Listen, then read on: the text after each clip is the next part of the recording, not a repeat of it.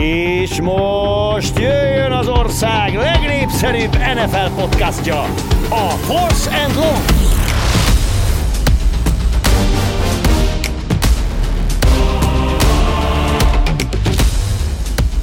Atlantában is lepült a kávé, Russell Wilson pedig továbbra is halad előre, ugyanúgy, ahogy a Seattle Seahawks veretlenül. Ez a Force and Long, szokás szerint itt van mellettem Budai Zoli. Szia Zoli! Szia Márk! Melyik volt a legfurcsább nap, amikor te játszottál meccset életedben? Volt olyan, amikor úgy érezted, hogy így fölkeltél, kimentél mondjuk a pályára, és úgy voltál, hogy hú, ma abszolút nem meccs hangulatod van, és nem érzed úgy, hogy ma meccset kéne játsszál?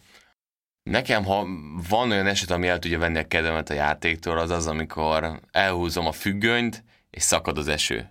Mint a mai nap. Igen, nagyjából, mint a mai nap. A mai nap az volt a jó, hogy na jó, akkor csináljunk egy kis fényt, mondtam a Zorának, hogy oké, akkor csináljunk egy kis fényt, engedjük föl. Felhúztam, tudod, a redőnyt, ugyanaz. Semmi különbség. És így, mondom, ez mi? Hát ez mondom, én mindig ugyanaz az a botrányos idő. Nálam az időjárás az ilyen nagyon befut. Tehát amikor szakad az eső, és azért is, mert mi 3 meccslabdával játszunk, tehát kevesebb labda is van. Kucsovicsnak is volt már olyan. 3 meccslabdája volt. Igen, volt neki is olyan. De hogy az nagyon rossz, mert akkor már tudom előre, hogy a másik félidőre megszívja magát, nehéz lesz. De tudod, hogy nem erre gondoltam.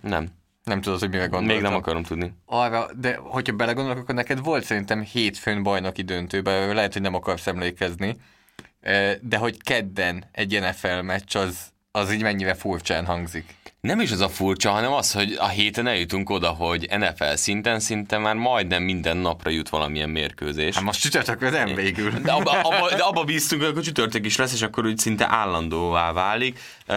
Teljesen felforgatta a liga azért a naptárat. Remélem nem sokan használják ugye a tévéműsor újságot, RTV, ugye úgy hívják a régi újság, ami... Teletext? Nem, az újság. Ja, az újság. Ki van nyomtatva, ugye a TV újság. TVR7. Remélem, hogy nem sokan használják, mert kinyomtatnak valamit az NFL-ben mondjuk 2 hétre előre, amikor elévünk a meccsekhez, már abszolút nem az lesz. Teljesen. Szét lehet tépni, internetet kell használni, és a Force and Long podcastot követni. Próbáljunk mi is most ebben a podcastban elmondani, hogy... Szép átvezetés volt. Hogy milyen meccsek. Hol vannak friss információk. Igen, de... Ha tudjuk követni, emlékszem, pont bennültem Makával, amikor így kijött az, hogy ezt a 11 meccset, vagy mennyit így átszervezték, és így nem is akartam belegondolni. Most annyira nem érdekel, hogy a 13. heti meccs most átkerül a 8. hétre, majd ha ott vagyunk, elhiszem, hogy lejátsszák. Ignorálni kell. Inkább az a durva, hogy milyen láncreakciót indított be az, hogy igazából az egész ugye abból indult, hogy a Titans mérkőzés. És abból indult, és az egy ilyen lavinát indított be. Úgyhogy viszont megéljük. Meg a Broncos Patriots is. Az a következő, de... Amúgy mennyire fontos ez? Tehát azt láthatjuk, hogy egyelőre az elmúlt 2 héten az NFL nem akarja elengedni azt, hogy 17 hét alatt lemenjen az alapszakasz, és hogy február, azt hiszem, 7-én Super Bowl-t játszani. Ezt nem akarja elengedni. Görcsö se ragaszkodik ehhez, nem akar beletenni 18. hetet. Igen, 14-én nagyon fontos dátum van Amerikában, tehát február 14. Úgyhogy akkor nem lehet NFL Super Bowl-t játszani. És 21-én? Sem, tehát nem úgy működik. De azt már Goodellnek megvan a nyaralása. De pont ezt akartam mondani. Nagyon jó, hogy ezt hozod. Jó, nem Goodellt akartam mondani, de hogy más... Azt hiszem, a Winger podcastban... Nekvinek is már megvan a repülője nyaralásra. Hogy per pillanat mi dolga van bárkinek? Mi programja van bárkinek? Mi történik akkor, hogyha március 8-án van a Super Bowl? Tehát most az, hogy a hagyományoktól eltérünk, 2020-ban eléggé sok mindenben eltértünk a hagyományoktól, tehát miért kell sietni?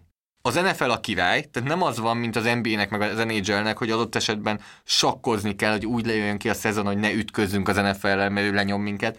Az NFL így is úgy is a király, bármi van. Most azért az egyik Eagles Sunday Night Footballnál, hogy az NBA nagy döntőt olyan szinten tarolta le. Tehát talán az egyetlen, ami ott van abban az időpontban, amitől egy kicsit tartanék, az mondjuk az Oscar gála, bár azt sem tudom, hogy hogyan fog zajlani idén, de az egyetlen, amivel talán nem akarnék összeütközni. Az is elmúlt években olvastam cikket, hogy milyen szinten szakad be a nézettsége. Tehát az NFL-nek miért kell sietnie? Én nem értem, őszintén nem értem, hogy miért ragaszkodnak fogalkörömmel ehhez, mert most még tudják pakolni, de azért nem lennék az NFL-nél. Jenga. Ez megint a Jenga-hoz tudom hasonlítani, hogy pakoljuk egymásról a dolgokat. És még áll. És érzed, hogy egy idő után ki fognak húzni egy olyat, amitől dől az egész, és be kell, hogy tegyék azt a 18. hetet. De előttem van azok a szakemberek, akik dolgoznak a sorsoláson, és akkor így tehát leadják a papírt, jó, kész a sorsolás, hátradőlnek. Na hát ez az év nem erről szól, folyamatosan változni fog, és szerintem később is számíthatunk erre. A probléma az lesz, hogy most még pakolgathatják a bye week-eket.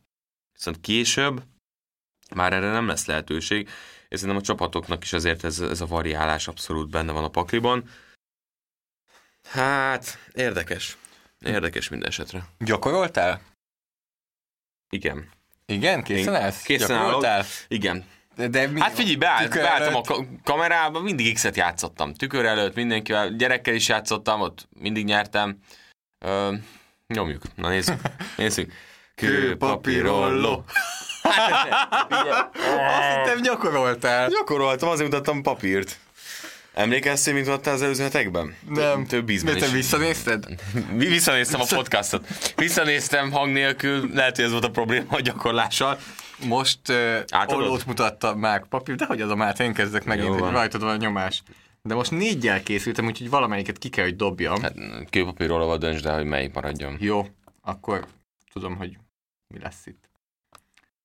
Akkor az első állításom, ennek gyorsan utána kéne, hogy nézzek, az nem ártana, ugye? Hogy örülök, hogy felkészültél erre az adásra. Az állítás megvan, csak az adat, ami ezt így justifikálja, magyarosan szólva. Justifikálja. Ez egy létező szó, így nem? Figyelj, én kaptam Twitteren kommentet pár héttel ezelőtt, hogy jó lenne, hogyha az idegen szavakat, azokat ignorálnánk. Nagyon ilyen szép szóval éljek. Az állításom pedig a következő. Emlékszel arra, amikor Chad Ochocinco a New Englandbe került, és így vártuk végig egész szezonban, hogy na majd elő fog kerülni, majd jó lesz, és javulás lesz, és sehol se jött a javulás? Igen. Hát ez egy gyors karrier volt. Mondhatjuk, igen. Na nagyjából ugyanezt mondom Rob Gronkowskira, hogy hiába várjuk, hogy javulás nem fog jönni. Hiába várjuk, nem. Ez kiégett, ez ennyi volt sajnos. Ez az állításod? Ez az állításom, hogy Rob Gronkowski-nál lefőtt a kávé, és ne várjuk azt, hogy majd most hirtelen valahogy javulni fog, mert szerintem nem fog. Sajnos azt kell, hogy mondjam, hogy igen. Ugye azért is vártuk, hogy O.J. Howard sérülésével majd Gronkowski előre fog lépni, és egyáltalán nem ezt láttuk ezen a mérkőzésen, még a csütörtök esti összecsapáson.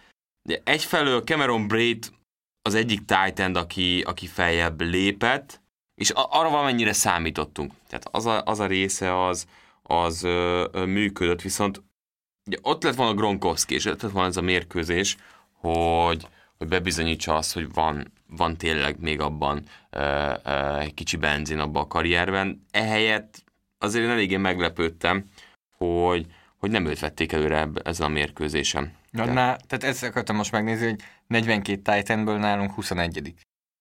Ez egy tisztes középmezőny. Ugye Tanner Hudson volt az, akit többször is próbált játékba hozni Brady. Hát azért Brady is dobott felé homály, de azért Hudsonban nem láttam semmit egyébként, tehát nem szeparálódott úgy emberezéses játéknál, nem voltam azért meggyőződve, hogy Hudsonban annyi kakaó van még, de az tisztán látszik, hogy Gronkowski, hát igen, visszacsöppent oda a középmezőnybe. Ahol soha nem volt, most úgy mondod, hogy visszacsöppent. Hát már az utolsó éve is olyan hullámzó volt. De azt vártuk, hogy talán egy év alatt a sérüléseket... De nem, sajnos nem. Mi a te első állításod? Az első állításom az, hogy Andy Daltonnal is rájátszásba fog jutni a Dallas Cowboys. Szerencsé, hogy 4 állítást hoztam. Én azt mondom, mondjuk ez nem mond sokat, hogy meg is nyeri a divízióját. Azért nem mond sokat, mert az NFC keletből csak így lehet rájátszásba. Ezt akarom mondani, hogy igazából az egyik az hozza a másikat. Egyetértek.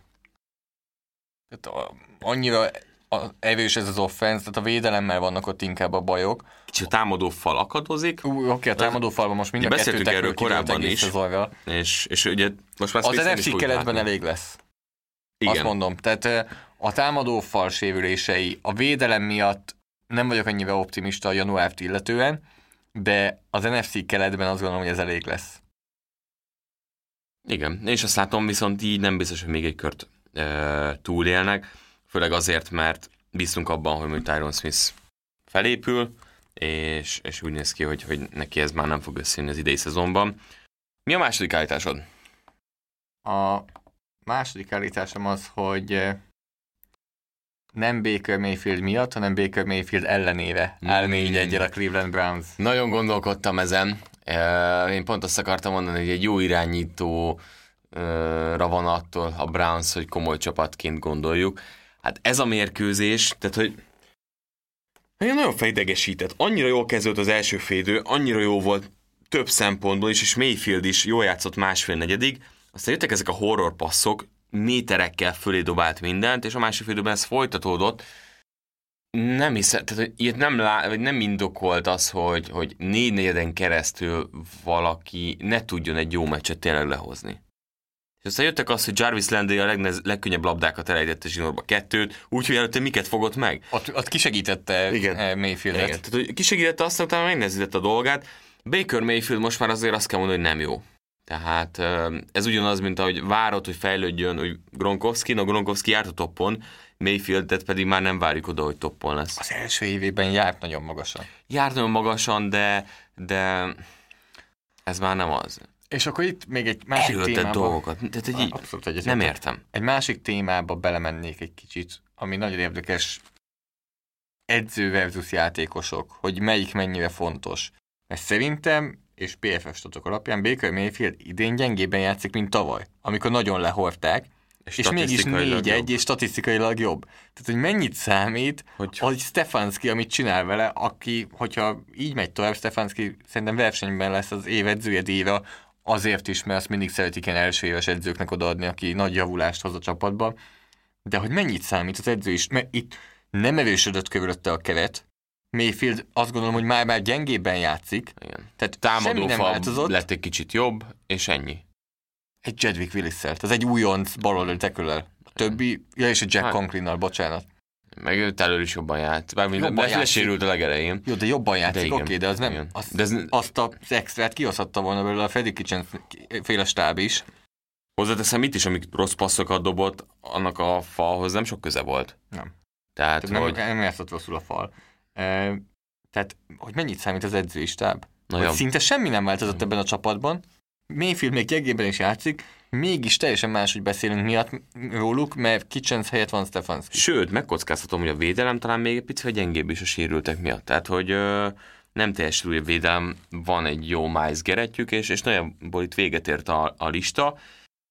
Hát igen, ez látszik. És most már azért itt komoly kérdőjelek vannak, de azért hosszú még a szezon, hogy bármit mondjuk, de Mayfieldben nem érzem most jelenleg azt, amit gondoltunk mondjuk pár éve mi is róla. Mi a te második állításod? A New York Jets 0-16-tal fogja zárni a szezont. Húha! Itt a sorsolás, előkészítettem, nézheted? Pont akartam nézni. És meddig lesz ott Adam Gaze? Mert én szerintem itt szükséged van arra, hogy végig legyen Gaze. Mert edzőváltásnál megtáltosodnak kicsit a csapatok. Igen. Tehát ehhez a jóslathoz szükséged van arra, hogy ne rúgják ki Adam Gaze a szezon végéig. Érted? Igen.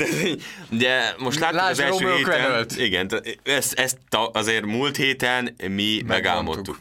Mi ezt tudtuk. Jön a győzelem. Falkosztál, nem tudom, jönne. Egymás követő harmadik héten volt olyan, hogy nulla győzelmes csapat. A Jacksonville ellen megszerezte az első győzelmet. Na hát a Jets nem játszik a Jacksonville ellen. Játszik még kétszer a Miami-val, de egyébként Buffalo, Chiefs, Patriots, Chargers, Vegas, tehát ugye Raiders, Seahawks, még egyszer ugye a Chargers, Browns, azt Patriots. Vagy Rams, bocsánat. Másik jó, ez egy kicsi, egyébként, ha kicsiben nézed a logó. Szemüveg nélkül. Hol a szemüveged? Miért nem hoztad? Nem tudom, hol van.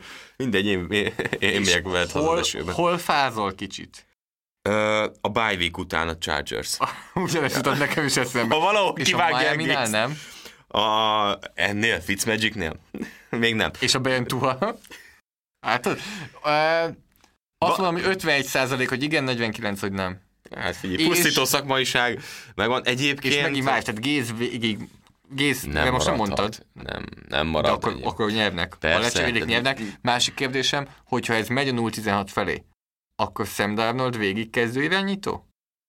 És mi van Joe Flacco-val, aki ezen a héten játszott Darnold sérülése miatt? Nagyon jó teljesítmény nyújtott. elvileg nem volt annyira rossz amúgy. Jó sem annyira. Nyilván nem. De hogy szerinted akkor meghúzzák azt a lépést Nem is? tudom, most egyelőre azt próbálom megoldani, hogy Le'Veon Bell a sérülése után, amikor visszajön, ne rögtön a közösségi oldalon panaszkodja szét magát. Ez csávó. Kit vágnak ki előbb? Kit vágnak ki előbb? Belt vagy Gaze-t? Emlékszem, és szerintem aki hallgatja a podcastot, szerintem emlékszik, hogy csináltunk egy ilyen edzői draftot még nyáron, ahol életkor meg minden függvényében draftoltuk az edzőket, és 32. helyen ment el Adam Gaze. Én ezt utána megfuttattam a listát, vagy ahogy draftoltunk kollégák között, és az első reakciójuk az volt, hogy Gaze túl magasan ment el. És úgy, hogy Adam Gaze nem öreg, tehát még ez is közrejátszik nála. Ja, azt hiszem Joe Judge-ot vittük a 31. helyen. Igen, akinek 0, 0. Egyelőre jól állunk. Tehát 2-0-ös csapat. Igen. De ők már egy meccsen majdnem nyertek. Már többet is majdnem nyertek.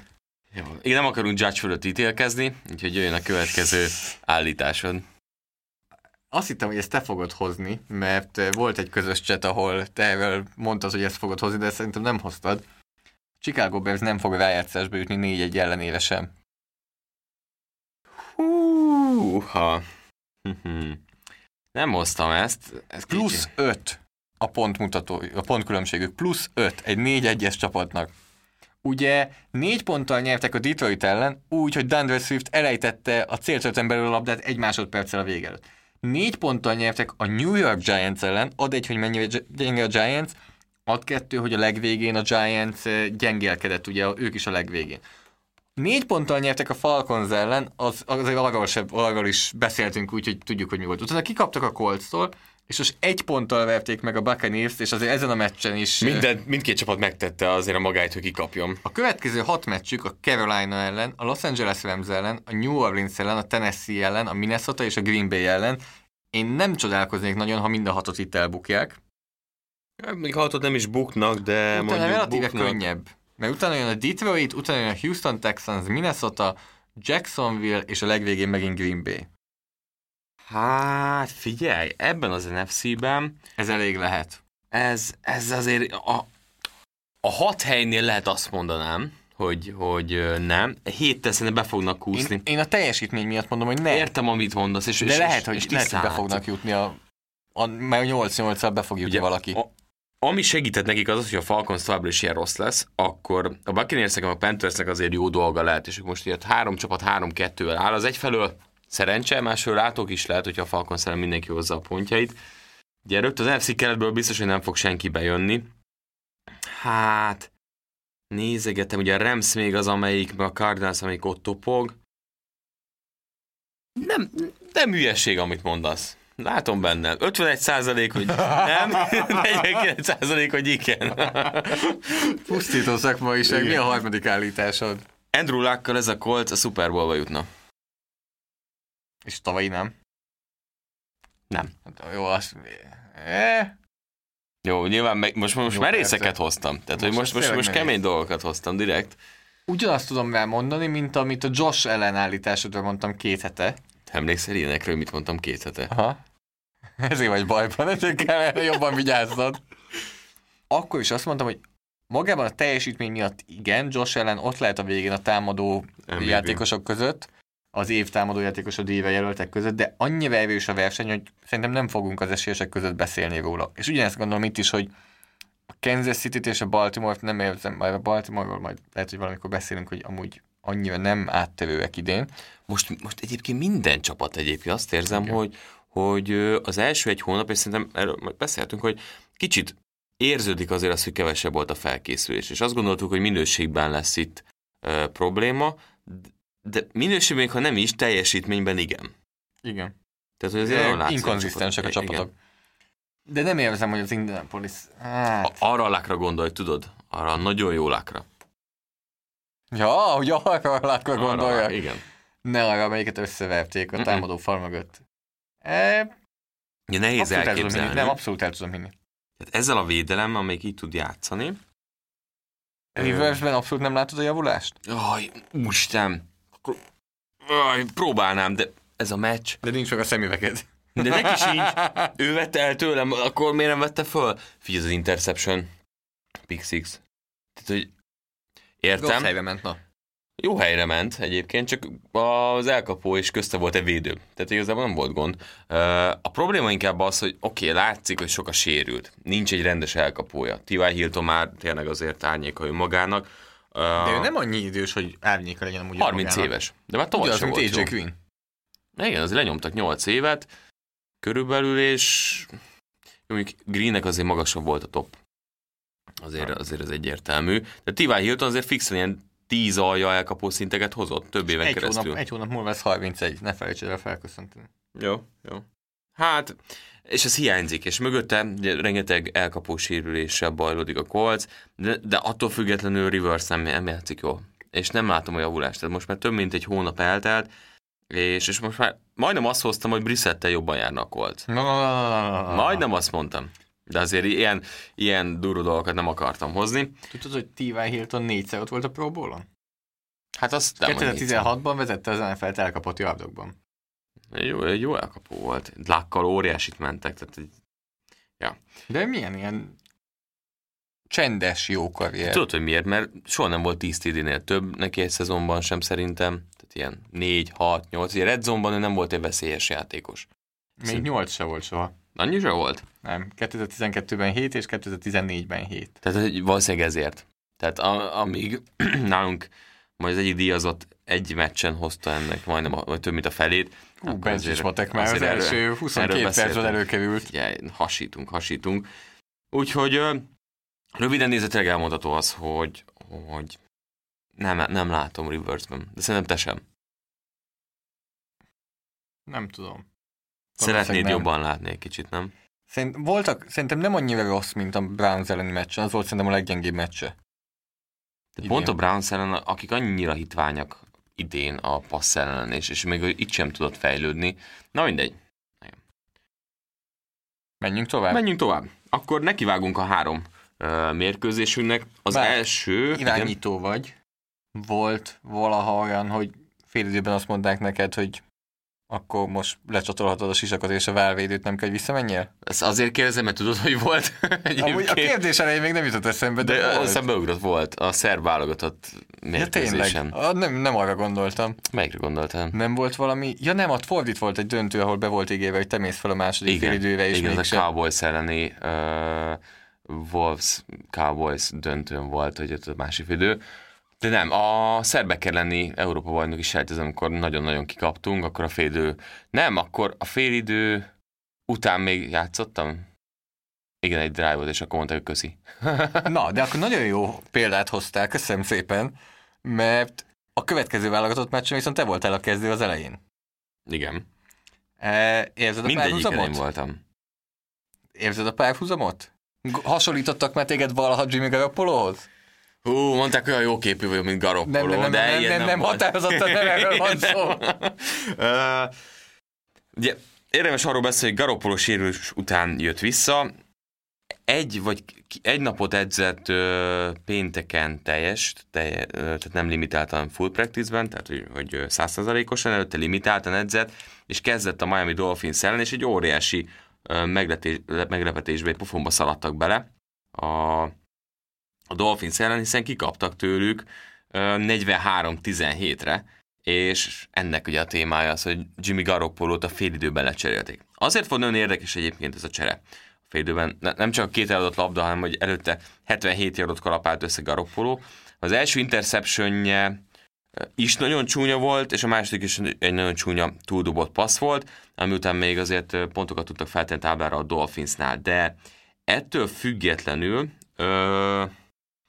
azért hoztad fel ezt a témát, hogy Bedört jött be a helyére a második félidőben. Nem azt mondom, hogy ő nagyon jól játszott, sőt, de vannak ilyen napok, talán ezt lehet mondani, amikor felesleges erőltetni. Lehet, hogy nem is volt 100%-os Garoppolo, de az tisztán látszik, hogy ő továbbra sem fog meccset megnyerni a csapatnak. Annak a csapatnak, amelyik 1000 sebből vérzik, annál a csapatnál, amelyiknél most először volt az, hogy fent volt a pályán Mostert, Deebo Samuel, George Kittle, és talán az érződik ezen a csapaton, egyfelől, hogy ez a csapat aztán pláne nincsen kész támadó oldalon, Shanahannek a zsenialitása mindent nem tud felettetni, Mostert hiába fut nagyon jól, és hiába megy a futásblokk, a passzblokkal is vannak problémák, a labda másik oldalán pedig tényleg olyan játékosok vannak fent, akiknek nem kell találkoznia feltétlenül 30-40 snappel egy mérkőzésen. Most Brian Allenre gondolsz? Például. Brian Allen a Miami Dolphins legjobbja volt. Egészen elképesztő. Ilyen nem találkozott 30-40 snappel, ő 24-ben hozta ezt össze. Tehát 16 passzjátékban volt a pályán. Figyelj, 16 passzjátékot volt a pályán, 16 snap, nem győzöm hangsúlyozni. Ebből 6-szor ment felé labda, 5 elkapás, 124 yard, 1 touchdown, 158,3-as passzolási mutató természetesen. Tehát egy nagyon komoly gond van a 49ers védelmével. Tehát itt ez a Jamar Taylor, aki hát ő is fönn volt slot cornerback pozícióban kezdett, ő is csak 34 snappet, ő felé 3-ból 3, 93 yard. Folytasd. Folytassam? Folytasd. Mert tudom folytatni. Folytasd. Tehát Jimmy Ward 3-ból 2, 33 yard, Dre Greenlow linebacker 4-ből 4, 56 yard, a többi már annyira nem masszív, tehát azért ők vitték el így a javát. És akkor hogy miért is tart itt egyébként a 49ers? Tehát a sérült listán jelenleg csak a jobbakat említve. Tavon Austin. Igen, tehát Ziggy Ansah, aki már azért... A jobbak? Nem, csak azt akartam, hogy aki már azért jött, hogy a kezdőket valahogy pótolja, de már ő is sérült listán van. Nick Bosa, running backként, Tevin Coleman, D. Ford, nem. Jordan Reed, aki azért érkezett, mert egy kitűnőleg baja volt, és tök jól ugrott be. Meglepődtük, hogy megsérült. Igen, meglepő volt. Richard Sherman, Solomon Thomas, Kevon Williams, tehát azért itt vannak problémák, és ennyit azért már nem tudnak megoldani egyszerűen. Úgyhogy a 49ers azért érdekes, hogy 2-3-mal állnak, és annyira jól játszott a Dolphins az első fél időben, és annyira jól futballozott Fitzpatrick, olyan TD-ket dobott, tehát a harmadik negyedes Williams felé dobott TD passz, érkezett a nyomás az arcába, és úgy dobott egy gyönyörű TD-t Williamsnek. Kb. Nem volt rossz passza. Egész meccsen. Elképesztő volt. Ő minden második héten előveszi azt az arcát, ami tényleg bőven NFL kezdő szint. Látjuk idén Tuát? Nem tudom, hogy a kérdés, hogy Fitzpatrick képes-e kétszer rosszul futballozni egymás után, mert mindig ezt csinálja, hogy következő héten lehet, hogy gyengébben teljesít, aztán megint robbant, és ezzel bebiztosítja a helyét. Nálunk a héten a legjobb irányító volt. És aki látta a meccset, nem lepődik meg. Harmadik negyedben beszélnék egy szituációról, amikor azt hiszem 16 pontos előnyben volt a Miami Dolphins. És ráment. És saját 30 yardosán egy fake puntot megpróbált Brian Flores. Sikerült, egy yardot kellett megtenni 4. és 1-re. Azaz. Folytatották a támadássorozatot. Mit gondoltál arról? Amikor a kis Miami Dolphins oda megy a tavalyi Super Bowl döntős 49ers ellen a pályára, és azt mondják, hogy srácok, itt most mi lenyomunk a torkot, akkor mindent. Szétküldünk titeket. Itt most vérszagot érzünk, és akkor megyünk, mint a hülyék. És tényleg ez volt egyébként. Brian Flores ugye erre azt mondta, hogy nem fogunk ráülni az előnyre. Ezt nyilatkozta. Ennyi. Nem ülünk rá, és mit csináltak? 43 pont. Tehát... Tökös. Grandes cojones. Miami-ban ezt abszolút ismerünk. És ugye az egész Garoppolo cser az volt, hogy 2 perccel a vége előtt, amikor visszakapták a labdát egy Sanders mezőnygólja után, akkor sikeresen még 2-szer megkapta a Dolphins a labdát, és még 2 field goalt rúgtak, és szerintem ott mondta azt Shanahan a 2 eladott labda után, hogy a 24-7 helyett a 37, és ez a 2 interception azért most Jimmy, te vagy az emberünk, bár te vagy az emberünk? Ebben? Te vagy az emberünk? Ez a kérdés. $1 millió? Ő kell, hogy legyen az emberük. Hát, igen, ez egy nehéz helyzet, most gyorsan megnézem. Igazából mit tudtunk meg Garoppolóról ezen a meccsen? Amit eddig is gondolunk, mindig megerősít, hogy ő nem fogja megnyerni a csapatának a meccset. Szerintem biztos a közrejátszott egyébként az, hogy nem volt egészséges, 100% és keveset edzett, de azért na. Ja, a probléma az, hogyha most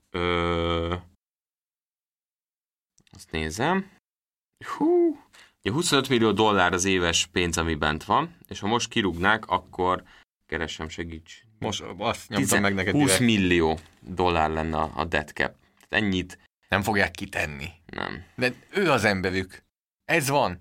Igazából De ez tényleg ezt le kell nyelni a békát? előbb fognak a top 10-ben draftolni, mint megválni Garoppolótól. Komolyan? Tehát nincsenek olyan helyzetben szerintem, és ez nem egy olyan helyzet, amiben azt mondod egyik pillanatra a másikra, nem egy Jacoby Brissettről El kell beszélünk. trédelni.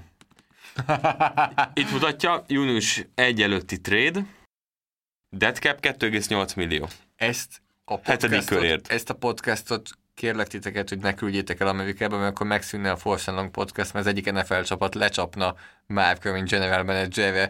Ennyire nagy kutatások után ilyen döntéseket tudna hozni. Ha azt mondom neked, ha Matt Ryan itt játszana, ugye itt lenne a csapat? De hogy is, mert olyan jobb irányító, szerintem még mindig, mint Jimmy Garoppolo. Itt most tudod, És mi most azt mondod, hogy most fölajánlják Garoppolót Ryanért 1-1-ben, úgyis Nem. ki van rúgva a general Nem. manager Atlantában, nyugodtan lehet most... beszélünk Atlantáról egyébként? Most totál elszálltunk Fogunk. ebben a témában. Nem most. Jó. Akkor nem nagyon megyek bele, de majd akkor ott felteszem a kérdést, amire ez egy ilyen kis bedobott gondolat volt. Az a probléma, hogy ez a csapat jelenleg a csúcsra van járatva, és a következő 1-2 éve a csúcson kell lenniük. Oké, sérülések ide vagy oda, de ez most ide nincsen meg. És azért ez egy komoly probléma. És nem látom itt a megoldást.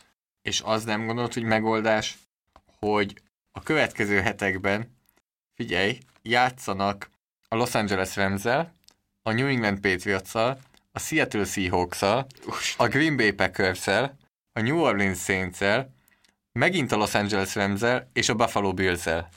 Tehát ez a következő 7 meccs, Úristen! ez hihetetlen erős. Ez nagyon durva. Mond még egyszer. El fogunk köszönni tőlük akkor? Los Angeles Azt Rams, mondjuk. New England Patriots, Seattle Seahawks, Green Bay Packers, New Orleans Saints, Los Angeles Rams és Buffalo Bills. Mind rájátszásért küzdenek. Igen. Mind. Hát Fortnite- mindet bekarikázzuk, Igen. szerintem ceruzával Igen. mindet beívjuk kb. A rájátszásba. Szerintem a 49ers-től idén akkor mondhatjuk azt, hogy hozhatnád mondjuk az egyik állításnak, hogy nem üt rájátszásba? 2-3-mal állnak. Az azt jelenti, hogy ebből a 7 meccsből legalább 2-t meg kell nyerni, és utána hozni a többit is. Tehát nem mehetnek 8-8 alá. Nem. Semmiképp. Az azt jelenti, hogy legalább 2-t meg Hát kell egy nyerni ebből. Bearsről, igen, a Bearsnél és is ezt utána- mondjuk, ezt a 8-8 körülit. Utána Washington Football Team, Dallas Cowboys, Arizona Cardinals és Seattle Seahawks. Hát ez... Ezek közül kellene 5 meccset nyerni legalább, 6 meccset nyerni legalább. Ez nem optimális egyelőre. Amiben bízhatnak egyébként az, hogy azért a támadó oldalon szép lassan visszatért mindenki. Tehát ebben lehet bízni pozitív oldalon, de a probléma az, hogy 40 pontot kapnak a másik oldalon. Tehát azt mondod, hogy visszatért mindenki a támadó oldalon, és így szereztek 17 pontot. Ameddig ben volt, az első fél évben 7 pontot szereztek. 259 total yard. Az nem Ez- rossz annyira. Azért jó sem, 259, jó sem. azért 350-től már lehet azt mondani, hogy a Fortnite-től ezt várjuk el. De ebbe bízhatnak, tehát pozitívum az, hogy legalább már mindenki ott van edzésen, mert azért az is fontos, hogy persze aktívak voltak most, de mennyit edzettek együtt, Samuel-lel, Kittle-lel, tehát hogy ezt rendbe kell tenni még azért itt. Én abszolút javulást várok a csapattól, de ez nem néz ki jól, és a következő hetekben tényleg akár el is húzhat a szezon. De beszéljünk gyorsan még azért a Dolphinsról, akik 2-3-mal állnak, és látjuk a pozitív irányt. Tehát Preston Williams jó futballozik, Parker is hozza a dolgokat, Gesickinél is érződik a fejlődés, ami nagyon kellett. Védelemben is van fejlődés. Lehet bízni ebbe a csapatban? Tehát látjuk, hogy szinten? jó az irány? Hogy azt mondod, hogy Nem a top 10-ben Nem. fognak draftolni. aha, Ez tehát a- akkor lépések fölfelé. Tehát ez 4 lépés kell, hogy mondjuk felkapaszkodjanak valahol, de az első lépés, talán tavaly már azért fél lépést tettek, tehát ott már mutattak jeleket. Hát 0-16-tal Semmi kellett, hogy gond. végezzenek nagyjából. Igen. Tehát ott már azért volt egy olyan rész, és most megint látunk egy pici fejlődést náluk, sőt, nem is picit. Nem érzed úgy, hogy viszont a fejlődés miatt előbb-utóbb be kell, hogy tegyék Tuát? Hogy de. jövőre 2021-ben ez a csapat akkor lesz jobb, hogy a Tuának már van NFL tapasztalat 2020-ban. Hát lehet. Lehet, de igazából, tehát, hogy Fitzpatricket tényleg azért tartják itt, hogy ne kell azonnal berakni. Azért ő is már 37 éves, lassan 38, a szakálla is csak egyre nagyobb. Nem tudom. De jól játszik. Igen, szerintem ez most nekik egy nagyon kényelmes helyzet. Tehát az idő értük van, hogy mikor kell betenni. Tehát egyetértek, hogy ez egy kényelmes helyzet, de hogy belekényelmesedsz abba, hogy 16 meccsen játszik Ryan Fitzpatrick, és akkor túl a 0 tapasztalattal adott esetben jövőre megkapja a kezdő pozíciót, vagy jövőre sem, vagy most mi van? Hát, szerintem elvileg ki kell, hogy jöjjön az, és akár még edzésen is az a pont, amikor azt mondod, hogy meg kell nézni Tuát. És jövőre, hogyha lesz preseason match, amikor úgy teljesít abban a kevés lehetőségben, lehet, hogy már úgy lesz, ha úgy érzik, hogy a csapatnak is szüksége van erre, és készen állnak, hogy ezt összerakják. Amúgy másik, nagyon szétesünk szerintem ma már úgy tűnik. A Washington miért nem draftolta Tua Tagovailoát? Hogyha Dwayne Haskins-től 3 meccs után hajlandóak voltak megválni. Ő csak nem ismeri a rendszert. Ez a probléma. Időt kell neki adni. Tehát szerintem ez egyértelmű. Okay.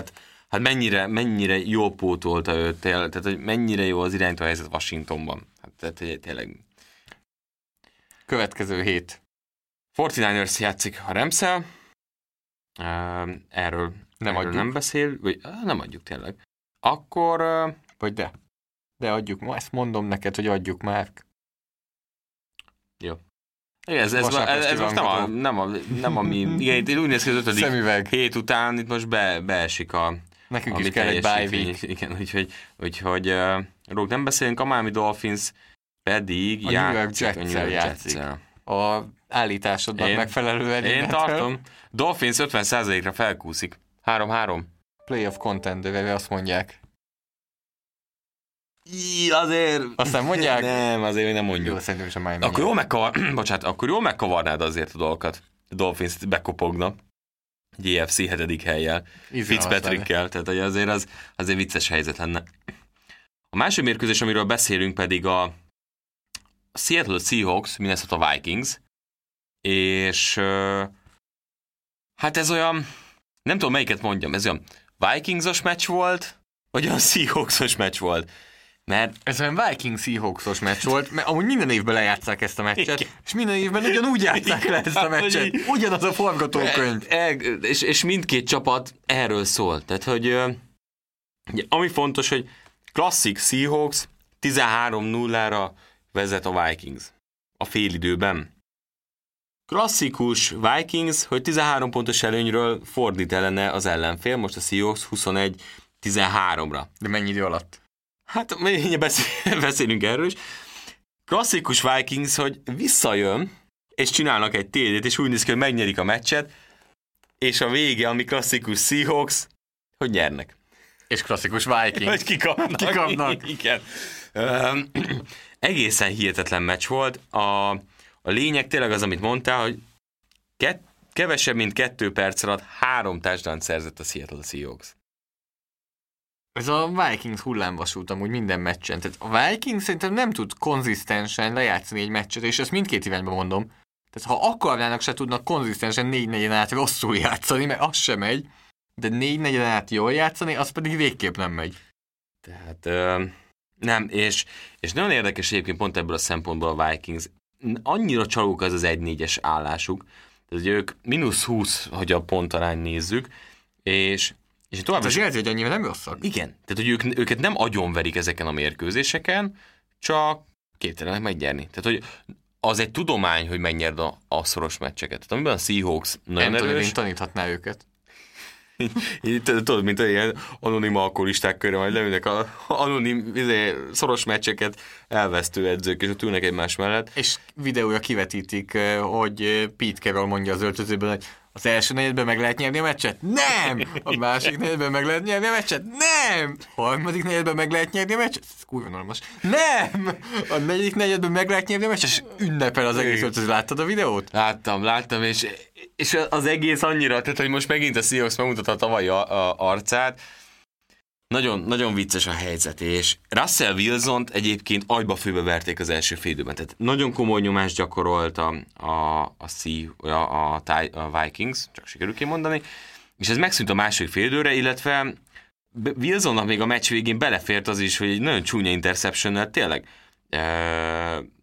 vásárra vigye a csapat bőrét, és abból tudtak visszajönni egy egészen beteg 94 yardos drive-val, amiben azért hát, igazából az a drive arról szólt, hogy hol van DK Metcalf? Végig. Tehát a legvégén is 3 passz ment felé, és a harmadikat tudta megfogni. Metcalfot kopogtat egyébként, hogy haló, top 10-es elkapó, vagyok, leszek? Akarok vagyok, leszek? Aha. Top 10? Azt hittem, hogy följebb fogsz menni. Top 10 szerintem igen. Nem? De. Tehát egy... Top 10 szerintem azzal nem lőttél annyira magasra. Ahogy Wilson használja, az tisztán. Tehát, hogy itt nagyon kijön. A gyengeségei sokkal kevésbé, és ott tartunk, hogy ugye Lockett volt az első számú elkapója, és ez idén második évben Metcalfnak azért megfordult. Volt, tehát azért relatíve sok elejtett labdája volt. Tehát 5 elejtett labdája van a szezonban, amivel szerintem talán vezeti is az NFL-t, igen. Julian Edelmannel holt versenyben. Volt 5 elejtett labdája mellett, volt fumble-je is, ugye, amire emlékszik mindenki szerintem. De a nagy playek. Nyilván a dropokat, hogyha le tudja vetkőzni, akkor szerintem top 10 effektíve. Tehát ha csak a dropok választják el attól nálam, hogy így top 10 legyen, azért 5 meccsen 5 drop, az nem kevés. Minden meccsre jut egy. Azért reméljük nem, mert a 16-1 szezonban az... Na, az mások. Az mások. Pedig az pont a minden meccsen egy. Igen, de azért általában én mindig az eladott labdáknál vagyok így, hogy menjünk már le egy alá, tudod, ilyen meccsenkénti átlag, ne maradjunk fölötte. De hogy mellette meg 500 yard, és ugye 5 TD-je van, egyet elejtett. Ő az egyetlen, azt hiszem, az NFL-ben, akinek minden meccsen összejött legalább 80 yard ebben a szezonban. Kicsit ilyen big time Metcalf, tehát hogy most is tényleg azért nagyon nagyot megy. És ebben az is látszik, hogy minden meccsen, nagyon érdekes, 4 elkapása volt, itt az 5-en volt 6 elkapása. Tehát, hogy átlagban az első 4 meccsen 23 yard per elkapásos átlagot hozott. És mit csinál, azt mondja meg nekem Cameron Dantzler, aki keresi a labdát a levegőben. A végén. A negyedik kísérletnél. És így... Tehát azt igazából Russell Wilson nem volt ez egy jó passz, vagy egy rossz passz. Az olyan passz volt, hogy kiben bízom a legjobban. Igen. Földobta oda, hogy egy 50-50 passz legyen. Kap, de Cula. Az volt a cél, ugye 50-50 passz, amikor földobja magasra, és fölugrik a védő és a támadó, és aki erősebben akarja a labdát, az lejön vele. Na de most, ahogy Dantzler játszotta, ez egy 110-0-ás passz volt, mert Dantzlernek is soha nem lesz esélye. Kedvencem, hogy meg volt az elkapás, és Dantzler, hogy semmi rajta, hogy állt, és így ment el. Semmiféle hogy bár, oké. Tehát mindegy, én kijövök a boltból. Ott, abban a playben megnyerte volna a meccset a Minnesota Vikings, hogy Dantzler megtalálja, ad egy a labdát, ad 2 az elkapót, akit ő visz. De nem, bocsánat.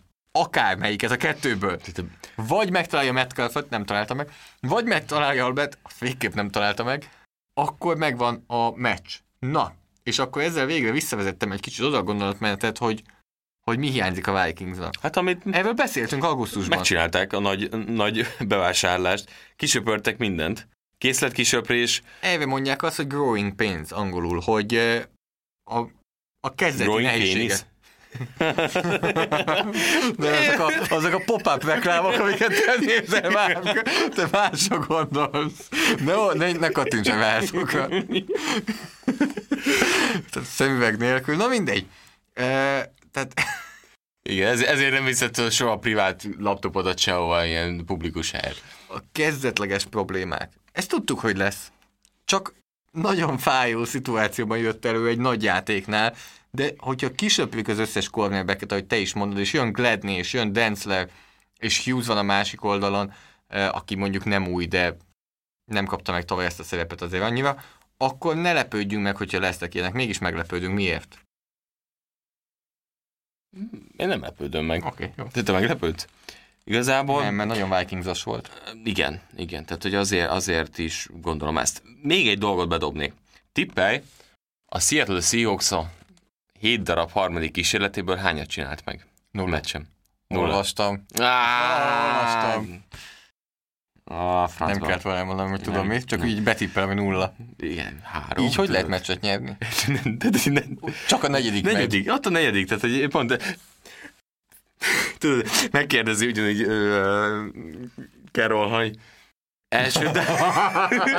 első dámból lehet first down csinálni? Nem. Második nem. Harmadik igen. Ez a helyzet, úgyhogy a Seattle Seahawks így nyerte meg ezt a meccset, és megy tovább veretlenül. A negyedik negyedben, negyedik downban van jobb csapat, mint a Seahawks. Ez a negyedik negyed és negyedik down. Nem, nincs. És mindig tudnak valami újat mutatni. Ami pozitív nálunk azért, hogy defensive back sorban is azért egy-egy jó játékot láttunk ezen a mérkőzésen. Tehát nagyon szépen most Jeffersont levették, Thielentől egy gyönyörű TD-t ütöttek el nagyjából, és azt lehet mondani, hogy ez egy nagyon jó meccs volt, és azt érzi az ember, hogy a Vikings áll 1-4-jel, bosszantó, mert így szinte lassan már le kell mondani egy NFC csapatról, amelyik tudna jobban játszani. Hát még 5 meccsen nem mondod le, mert itt még lehet nagy pálfordulás, majd a 7.-8. nem majd kimondjuk. Jó, viszont a következő héten az Atlanta Falcons ellen játszanak. Ja, új edző. Ja. Itt bedobod az új edző. Raheem Morris? Ugye korábbi vezetőedzővel van szó. Igen. Nem, nálam ezt a Minnesota megnyeri. Szerintem is. Itt nem fog bejönni a dolog. Úgyhogy ezúton is üdvözlöm Matt Ryan-t és a 7 pontját, amit hozott nekem fantasyben. Russell Wilson ennyit sem fog a következő héten, mert pihenő héten van a Seattle Seahawks. Ők megúszszák ezt az átalakítást. Akkor lesz meg kérdés, amikor egy Seahawks meccset kell majd... Hát innentől már igen? Innentől ott mi lesz? Bubovék. Úgyhogy menjünk tovább, a harmadik meccs, ez nagyon friss élmény, mert éjszaka hosszabbításban győzte le a New Orleans Saints a Los Angeles Chargers-t, pont ahogy mindenki azt várta, a Los Angeles Chargers nagy előnyöt tett szert, aztán elchargers-eskedte. Ugye egy kihagyott mezőnygól az utolsó pillanatokban, amivel hosszabbítás lett. Mit tudtunk meg ebből a meccsből?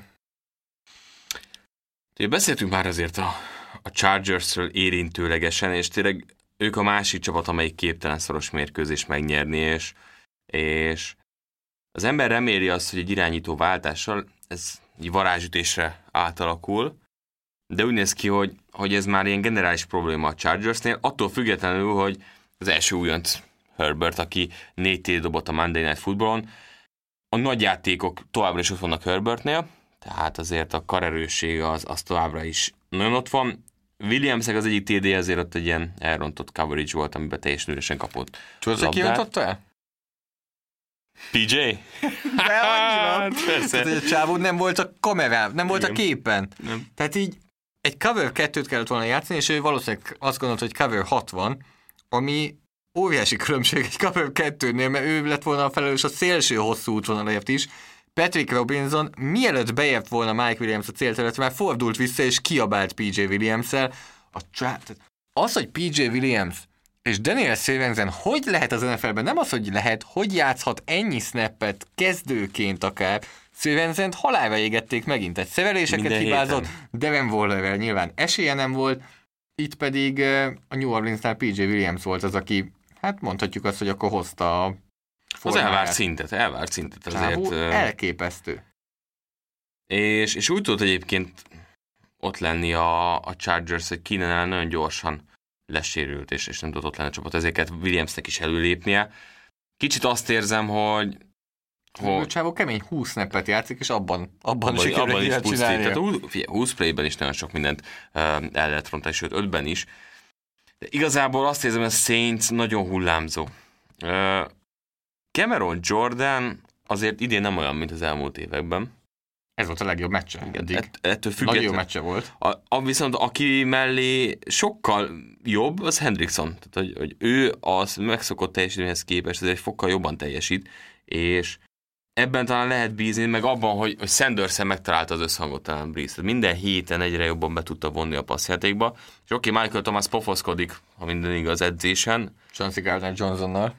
Amúgy azt abszolút látom magam előtt. Tehát mind a kettő igen, annyira kötekedős. Igen. Gardner-Johnson is védelemben, és Michael Thomas támadósorban.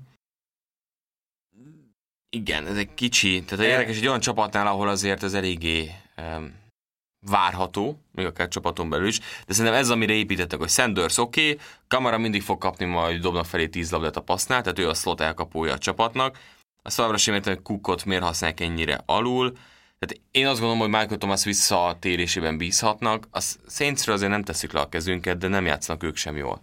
A Saints, valakitől olvastam ezt a véleményt, és egyet tudok érteni vele, hogy 3 év alatt a Saints eljutott onnan, hogy az egyik legizgalmasabb offense, oda, hogy így nem akarod nézni, mert unalmas. 4-6 yardos passz, 4 yardos passz, check down, first down, first down, first down, mennek tovább. Kamerafutás, hogy ilyen 400 yardot termeltek, de itt is 33%-os harmadik downos sikerességi arány, és 23 first down, oké, de igen. Tehát, hogy vertikális játékok teljesen megszűntek. Hát ezért van szükség Taysom Hillre, aki megváltotta a világot ezen a meccsen is. Igen? Milyen szempontból? Egy passz kísérletével? Nem tudom. Mai napig vannak emberek, akik azt gondolják, hogy Taysom Hill lesz a következő QB. Tehát ez nem lehet kiölni. Mi ez pedig egy 30 éves csávó. Mi mindent megteszünk, hogy ezt valahogy... De ő is, idén szerencsére ő is mindent megtesz. Ez teljesen érthetetlen, hogy Sean Paytonnak mi ez a bevögződése, hogy Taysom Hillnek minél több labdát kell adni. Akkor már inkább látnám Jameis Winston-t a pályán, de ez egy más kérdés. Saints valószínűleg egy jó csapat, de nem egy kimagaslóan jó csapat. Igen, de ezen gondolkodtam, most mondjál már 3 kimagasló csapatot. Kansas City Chiefs. Igen. Seattle Seahawks, Green Bay Packers. Miért nem ezt mondtam? Rájöttem, hogy igen, mondod, ez teljesen igaz, de hogy Buffalo Bills. Mindegyiknél lehet azért mondani dolgokat, ami miatt azt mondta, hogy jó, de nem közel sem úgy, mint a New Orleansnál. Persze, tehát persze. A Baltimore de ezeket sem nyugodtan mondott, tehát a Chiefsnél is azért vannak olyan esetek. Közel sem az a szint, mint itt. Persze, de azt akarom mondani, hogy tavaly ilyenkor, 5. forduló után azért lehet, hogy nyugodtabban mondtuk volna. Fele tudja, már rég volt. Jövő héten azt nézem, hogy... Igen. Hát itt pihi van. Igen. Pihi van. Mindkét oldalon. Ezért sem kellett, hogy annyira játszon Thomas, bár eltiltás miatt nem játszott, nem. Látták, hogy így húzza a lábát, és így, Thomas, de én mindenképp akarok játszani, és akkor mondták, és akkor Garvin Johnson kiütötte. Igen, így ez volt a történet. Egy érdekességet azért hoznék neked itt a Chargers támadósorból, ahol amúgy Justin Herbert most játszott a legjobban idén. Keenan is zseniális volt abban a 12 snapben, ameddig megsérült. Herbertnek az a jobbra kimozgós TD passza. Az elképesztő volt. Jön a nyomás, kimozog, és 32 yardon átdobta a labdát olyan erővel, hogy az elképesztő volt. Nagyon durva karrierje van a srácnak, és klasszik, tehát Keenan ellen az éneket meg mindig megfogja. 19 játékosa volt a Chargersnek, aki támadó oldalon játszott legalább egy snappet. 19. Tudod, hogy a támadó falemberek hogy rangsoroltak ebben? Grédek tekintetében? PFF grédek tekintetében? Utolsó 8-ban vannak mind. 19 volt. 15. Sam Tevi, 16. Ryan Groy, 17. Trey Pipkins, 18. Dan Feeney, 19. Forrest Lamp. Jézusom. Tehát hát ezzel kell megküzdenie. Teszem hozzá, egy pont az a play, amit említettél, az nem a támadófal miatt volt, hanem egy olyan blitz jött, amit nem tudott fölvenni a támadófal, nem lehetett fölvenni. De az a play, az valami hihetetlen szép play volt. És szerintem Chargers rookerek ebben bízhatnak, és én látom, tehát azért én a draft idején Herbertben láttam a legkevésbé azt, hogy ő hosszú távon jó lehet, de az erősségét annyira jól megerősíti szerintem mindenkiben, aki nézi a játékát, hogy azok a pici hiányosságokat most jól feletteti. Hozzáteszem, még továbbra is pontatlannak tartom. Amúgy ez nagyon érdekes, Erik Eager kollégámmal beszéltük ezt, hogy a nyomás alatt ugye jól játszik Herbert. Azt látjuk, hogy nyomás alatt, most ez a play, amiről beszélünk, az is nyomás alatt volt. Ez nem kiszámítható a nyomás alatti játék. Az, hogyha valaki azt látod, hogy konstantan jól játszik nyomás alatt, az kiegyeníti egy idő után magát, és egy idő után elkezd gyengébben játszani. Nincs olyan irányító az elmúlt 10 évben, aki konstantan ilyen nagyon jól játszani nyomás alatt. Tehát az kiegyeníti magát. Tehát ha azt látod valakinél, hogy 100 fölötti passer rating, vagy nagyon kimagaslóan játszik, ez egy instabil mutató, és akkor vissza fog az menni az átlag felé inkább.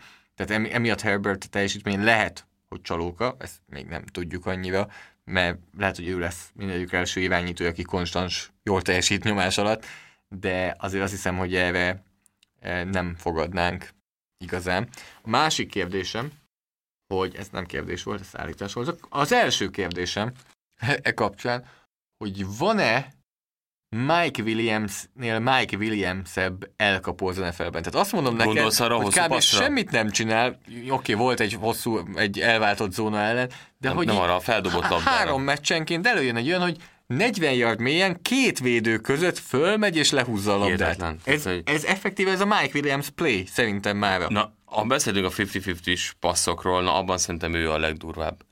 Nem szeparálód, tehát hogy mondjam, Nickel Harryhez hasonlítva egyik sem azért a sebességnek a mint a példánya. Milyen hízelgő, hogy Nickel Harryhez hasonlított. Viszont amikor oda dobod magasan a labdát az egyikhez, tudod jól, hogy ő a kezében fogja tartani nagy százalékkal, a másiknál pedig ezt nem fogod várni. Mi volt az az elkapás?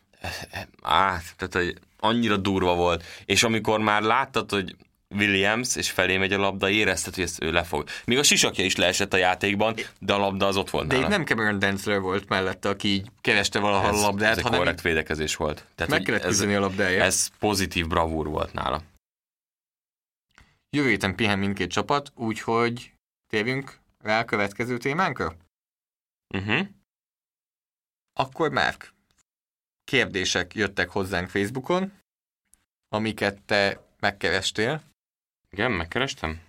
Az előbb azt láttam, hogy megkerestél. Hát az történt közben, hogy nem kerestem meg. Amiket Márk mindjárt megkeres, és ugye mindig arra buzdítunk, hogy keressétek a Facebook oldalat. Azt, hogy engem. És Márknak vegyetek egy szemüveget, és ott tudtok kérdezni. Van szemüvegem. Úgyhogy most jött több kérdés is hétfőn, és megpróbálunk ezekből szemezni. Ha már annyira szeretem ezt az rájön arra, hogy működik a Facebook. Jó helyen voltál? Aj, de nem. De ez jó helyen voltál, menjél lefelé. Ki használja még laptopon Facebookot, menjél te használsz? Könyörgök, menjél lefelé, igen. Ott van, és ott, így van. Júj. Te használsz laptopon Facebookot? Olyan, mintha 31 helyett 61 lenne. Nem is nézed, hogy működik a... Hol van itt kérdés? Jó, ez nem érdekel. Mi a gól Minnesotában szerintetek? Szerintem erről beszéltünk, tehát az, hogy egyszerűen Cousins sem clutch, tehát azért most kimondhatjuk, hogy összességében... Volt, amikor azt mondtuk, hogy... Nem, csak kell egy időszak, ami után, tehát már a jobb kezemmel adom neked Jimmy Garoppolót, a bal kezemmel adom neked Kirk Cousins-t, melyik kezemet fogod elvenni? Az egyik keverem ki a másikból a másikat, de inkább Cousins-t. Cousins a gazdag ember Jimmy Garoppolója. Tehát nem fog, de ő mondjuk azért nézed Garoppolót, nézed a fizetését, azért ott is rendben vannak. De Cousins fog neked meccset nyerni? Fog. Inkább látom Cousinsban, hogy meccset nyer nekem, mint Garoppoló. Csak nem kiszámítható. Garoppoló sem. Igen. De Garoppoló körül jobb az infrastruktúra, beleértve az edzői stábot is. Igen. És oké, nem elit a támadófal, rookie DB, de ez mind összejön, de látjuk azt, hogy jó, rossz az összehasonlítás, de Russell Wilsonnál azért így érződik, hogy mi van akkor, amikor a többiek nem elég jók, de hogy ő tudja ezt kompenzálni, mert klasszis, és Cousins nem az. Viszont egy jó stábbal azért sokkal több mindent tud neki hozni. Következő pedig ez is Horváth Bencétől érkezett, hogy a Pittsburgh Eagles is felvett kérdéseket, elit irányító Wentz? Szerintem nem. Nem. Szerintem nagyon kevés ideig mondtuk, ha egyáltalán valamikor mondtuk azt, hogy azt mondtuk, hogy jó irányító, és hogy jó lehet, odaérhet. Ugye, amikor Super Bowl-t nyert az Eagles, abban a szezonban volt az alapszakaszban a sérüléseik talán a legjobb, az volt a legjobb szezonja, idén pedig az elittől hát nagyon messze van. Nagyon. Ez volt a legjobb meccse, most a Pittsburgh ellen. De ez se volt nagyon jó. Tehát, hogy itt már annyi volt, hogy legalább mentek a passzok. Tehát a yardokat már haladtak, de... Hát meg megkapta Travis Fulghamet. Végre kapott egy jó elkapót. Így hozták neki, hogy nézd, itt van a bölcsesség köve, de tényleg a megoldás, a gyógyíra, a gyengélkedő passzjátékra. 29 pontot szereztek a Pittsburgh Steelers védelme ellen, akik azért combosan nyerik a yardokat egyébként. Ugye Fulgham 152 yardot pakolt azért ebbe bele, tehát több, mint a yardoknak a felét ő maga hozta, és az érződik, hogy azért ezen kívül botránymód szenved az Eagles-el kapó fronton. Tehát az, hogy majd visszajön Jeffrey, tőlem nem lehet semmit várni már szerintem. Arcega-Whiteside NFL-ben nem. Tehát, hogy egyszerűen nem, nincs meg a tempója. És utána pedig egy óriási szakadék, és a legdurvább azt hiszem Zach Ertz. Most is 6-szor passzolt felé, 1 elkapás, 6 yard. Eddig azt láttuk, hogy 6-szor passzol felé, 8 elkapás. 8 elkapás, 40 yard mondjuk, elkapások után megtett yardok 2, de hogy legalább megvolt, és most már ezt sem látjuk Ertznél, és ugye lejár a szerződése, és eléggé... Akkor elcserélik a határidő előtt? Mert ez tipikusan olyan. Az szokott lenni egy harmadik, negyedik, ilyen 5. kört valaki, akinek jön egy Titan. Úgyse adsz neki új Igen, mert ő is szerződést. beszélt erről korábban, hogy hát ő szeretne maradni, de hogy egyelőre nem tettek meg lépést ebbe az irányba. Az Eaglesnél szerintem nem elit. És akkor következő, mi lesz veled Giants? Zenta János küldte, hogy New Yorkban már az 1-1-re készülnek? Mire? Hát valahol igen, valamelyik felén biztosan. Most az a probléma, hogy állnak egymással szembe, és így nézik. Tehát, hogy Joe Judge és Adam Gaze, hogy Adam Gaze már mondja, hogy hát valószínűleg azért mi nem találkozunk ott. Ugye azt mondtuk, ez már szóba került, hogy szerintünk a Giants nyerné azt a meccset. Igen. Ha egymás ellen játszanának. Igen. Nem tudnak a bye week-ükön lehozni egy meccset? Néznéd? Egy ilyen scrimmage-et. Néznéd? Dehogy nézném. Ez fájdalmas lenne. Azért kemény, hogy Jason Garrett-tel mennyire nem működik a munka Jonesnak. Tehát, hogy az Jones TD-ket, pontokat sem szerez. Tehát tavaly azért az volt, hogy nagy játékok, nagy playek, csúnya interceptionök, futott TD-k, látványos futball, és most nem látunk belőle semmit. Tehát legalább Jól dobnak. kezdtek most a Giants ellen. Igen, de a nagy képet nézzük, nem jó. Abban is egy pick six, az segítette Igen, őket. igen, de nem. Aztán ment ez a másik irányba is, azért Daniel Jonesnak megint volt egy fumble-je, ahol a sackért is ő volt a felelős. Tehát nem jó. Egyszerűen New York-i focit nem jó nézni. Nem. Célpontok Giants, sem jók egyébként. igazából a Joe Judge kinevezés sem Jó, inspiráló, még semmit nem látunk. Senki nem hozott lázba a dolog. Dave Gettleman kinevezés az szintén nem inspiráló. Én szerintem, amikor Gettlemant elküldik, ami szerintem elég közel lesz, az elmúlt 4 szezonban a New York Giants-ek a legrosszabb mérleg az NFL-ben, úgy, hogy ebben benne van a Browns 0-16-os szezonja. Nagyon durva, hogy az még benne van. Milyen rég volt már, és az érdekes, hogy a Giants lehet, hogy nem lesz ennyire közel ahhoz, hogy összekaparhasson egy ilyen magas pikket. Egymást években, tehát ilyen 1/1, 1/2. Mint most? Aha. Tehát ugye Irányítót kell vinni. Hát nem, a gondolkodásban itt azért eljutottak oda, hogy akkor most Jones a mi emberünk? Tehát Trevor Lawrence nézegetheti a New York-i apartmanokat, házakat, itt vagy ott. Simán. Tehát, hogy... Csak az még ne fesse be a falat, hogy zöld vagy kék. Igen, tehát Atlanta szerintem azért nem lesz ott, tehát ilyen szempontból. És akkor el lehet ezt dönteni, és... A Giants-en nagyon sok probléma van szerintem. Nagyon. És az a baj, hogy Jones sem győzi meg őket. El tudod képzelni, hogy a szezon végén ideig csúsznak, akkor... Ha új rezsim, akkor simán. Akkor nem szabad azt megtenni, mint amit Riveraig megtettek, hogy Haskins tartjuk, és akkor nem hozunk irányítót. Viszont a Gettleman magad, ő meg nem fog lemondani a saját irányítójáról. Azt én sem hiszem. Meg a saját döntéseiről. Azt én sem hiszem. Az egyik legmakacsabb embernek tűnik az egész NFL-ben. Ja. Mi a titok Mahomes ellen? Ugye kikaptak a Las Vegas Raiders-től. Varga Dániel kérdezi tőlünk. Hosszú passzok. Mert Mahomes a safety?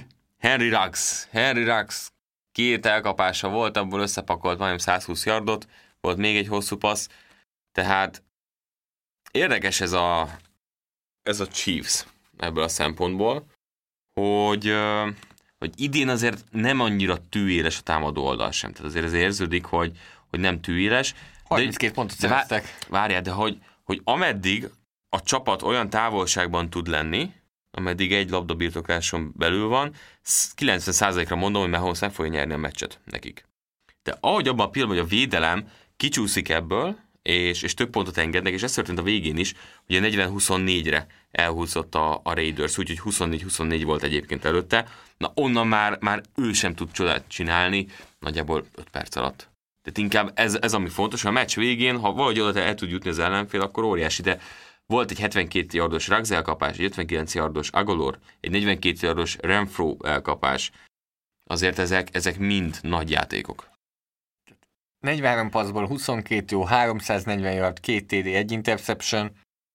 ez most úgy beszélünk róla, hogy gyenge meccs, ez mindenki másnak azt mondanánk, hogy oké, nagyjából.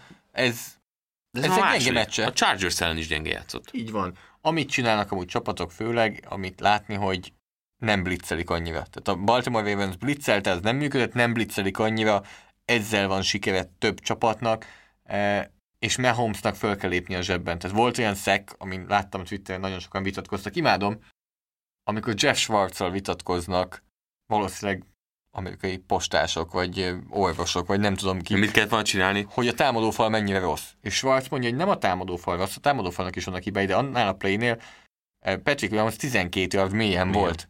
Nagyon sokat ezeket az ilyen 7 lépéses, még ilyeneket annyira elnyújtja fölfelé, vagy hátrafelé, hogy nem az a támadófalat. Igen. Tehát ugye vezetnék kifelé, és ott áll Mahomes. És az a nehéz ebben, hogy elkezdtek zónázgatni, ez arra kényszeríti Mahomes. Tovább tartsa a labdát. Igen, és elkezd ilyen varázsolgatni. Tehát nem az első passz, meg a második, hanem jön a varázslat. És amikor nagyon arányaiban nagyon sok varázslatot kell hoznia, akkor az hozza magával, hogy abban a hiba lehetőség is benne van. Tehát nem lehet mindig az, hogy Mahomes jobbra kifelé visszamozogva dobja el a labdát 50 yardra és társai, de erőn felül teljesítőtől függetlenül a Raiders védelem, és azért ezt nem vártam, hogy ezt meg fel tudni nyerni, és hát megint azért Kárnak nagyon kell egyébként Rux, tehát hogy lett mélységi célpont, azért ez egy nagyon nagy plusz, őt kell jobban még egy kicsit behúzni. Hát és John Gruden megmutatta a PFF-nek is, hogy tudnak mélységi passzokat. Igen, tehát azért PFF-nek odaszúrt. De nem nagyon értem a gondolatmenetet, ugye a... Sért fejér, lehet, hogy otthon kávézgatott. De tehát a sajtótájékoztatón elmondta, hogy tessék, a PFF-nél hogy meg fognak lepődni, hogy mélységi passzokat is dobtunk, és nyertek. Tehát ez úgy mondta, ez tipikusan olyan hangnemben mondta szerintem, vagy úgy tette föl, hogy hát megmondták, és nézzek, nem működik. De nem erről volt szó, igen, azt mondta, pont az működött. Igen, pont azt mondták, hogy mélységi passzok lehetnek azok, ami a Chiefs ellen működhet. Igen. Menjünk tovább, kérdezek tőled, Márk, jó? Mehet. Van egy olyan mutatója a PFF-nek, hogy pass blocking efficiency, azaz, hogy mennyire hatékonyan blokkol passz szituációban a fal. Ez főleg abból jön, hogy hány snappet kell passzblokkolniuk, és abban mennyi szekket, mennyi ütést és mennyi siettetést engednek. Játékos nézzünk, vagy csapatot? Csapatot. Ez alapján melyikek a legjobb csapatok, és akár a legrosszabbakat is mondhatod. Tehát tulajdonképpen a legjobban passzblokkoló és legrosszabbul passzblokkoló támadófalak, hogyha szekkeket nézzünk, sietetéseket. Legjobban passzblokkoló csapatok egyike a Green Bay Packers. A legjobb. Első a Green Bay Packers. Ez egy 100-as mutató, 0-tól 100-ig, 93,8 a Packers. És 78,1 az utolsó amúgy. Gondolkodom. Rendben. Mondtad az aljáról is, hogy szeretnél. Nem, most még a jó támadófalakat szeretném nézni. Nem. Hát, szerintem egyébként meglepően jó a Buffalo Bills támadófal. A Buffalo Bills a 20. Majdnem. Pont ezt akartam mondani egyébként. Pittsburgh Steelers? A Pittsburgh Steelers a 18. Hűha. Amúgy mind a kettőnél kevés a passzjáték. Keveset passzoltak még, ezért a kevés szekk az jobban. Aha. Az kevésnek tűnik amúgy, de hogyha... Értem. Tehát az arányairól Tennessee Titans? A Tennessee Titans... mindjárt megtalálom, hogy hol a Tennessee Titans. 9. Jó, ugye, akkor itt be is fejeztem akkor. Igen. Első a Green Bay, a második a New England Patriots. Jó, hát ott mennyi passzjáték van? 142, az nem sok. Jó, nem sok. De például a Tennessee-nél 112 igaz, egy meccsel kevesebb. Nem sok, de abban viszont jól megvédték, aki ott volt. Harmadik a Cleveland Browns. Ez ott van a következő, igen. De hülye vagyok, hát még... Beszéltünk is róla az elején. Nem, még magam is, amikor készültem most a Clevelandre, akkor ugye nézegettem, és még ki is emeltem a meccs közben, hogy igazából Wills a leggyengébb, aki nem is rossz. Igen. Negyedik a Los Angeles Rams. Ötödik a Kansas City Chiefs. És ki a legrosszabb? Szeretnél tippelni az aljára? Bengals. A Bengals 27. Azt gondoltam volna, mert szegény... Hát ott meg ugye nagyon sok a passz. Aha. Meg bőrőütéseit. Nagyon sok azért újonc, tehát hogy sokáig tartja a labdát. Nagyon, meg beleszalad, meg igen. Kifut a zsebből, és hátulról ütik azért meg. Neki eredendően kevés tapasztalata van, még college szinten is úgy jött hát, meg a college szinten azt csinálták a legtöbbször, hogy 5 emberes passzblokkolás. Most így, hogyha benn van a tight end, mondjuk, vagy 2 tight end benn van, és ezt magyaráztam a közvetítésben is, hogyha 5 emberes támadófal van, és van kint 5 elkapó, sokkal jobban széthúzod a védelmet, sokkal jobban meg kell, hogy mutassa a védelem, hogy mit fog csinálni. Míg hogyha összehúzod, és egymáson van kb.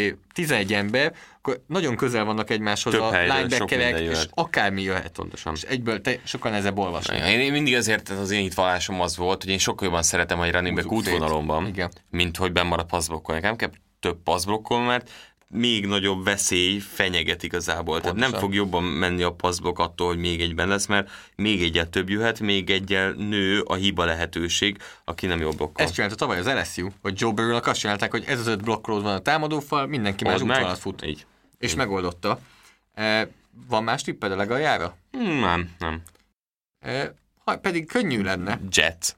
A 31. Jet. És a Giants. A 32.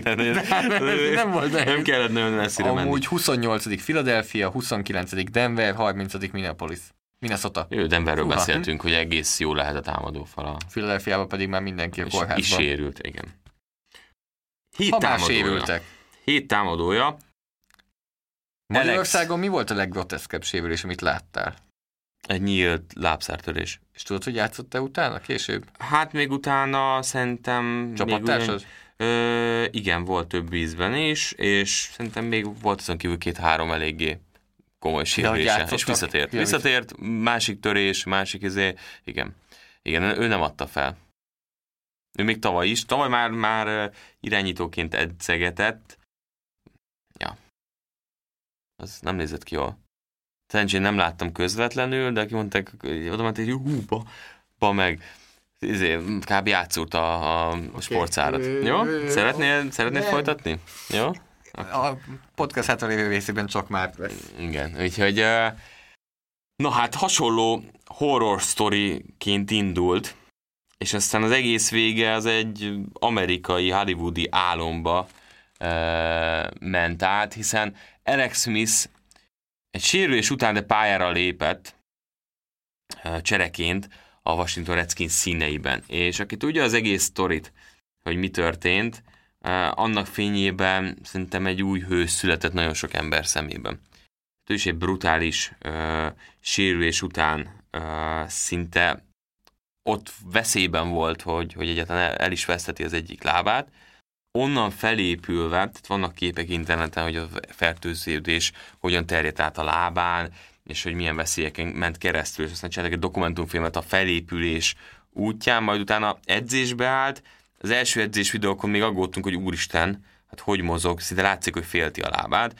Aztán edzésbe állt, aztán megtartották a csapatnál, bemaradt 3. számú irányító, aztán az élet úgy hozta, hogy pályára lépett, és pont mondjuk a Rams ellen, tehát Aaron Donaldék agyba főbe verték Alex Smith-t, de ettől függetlenül nálunk ő a 7 támadója, szinte az év embere is, hogy egy ilyet le tudott hozni Alex Smith.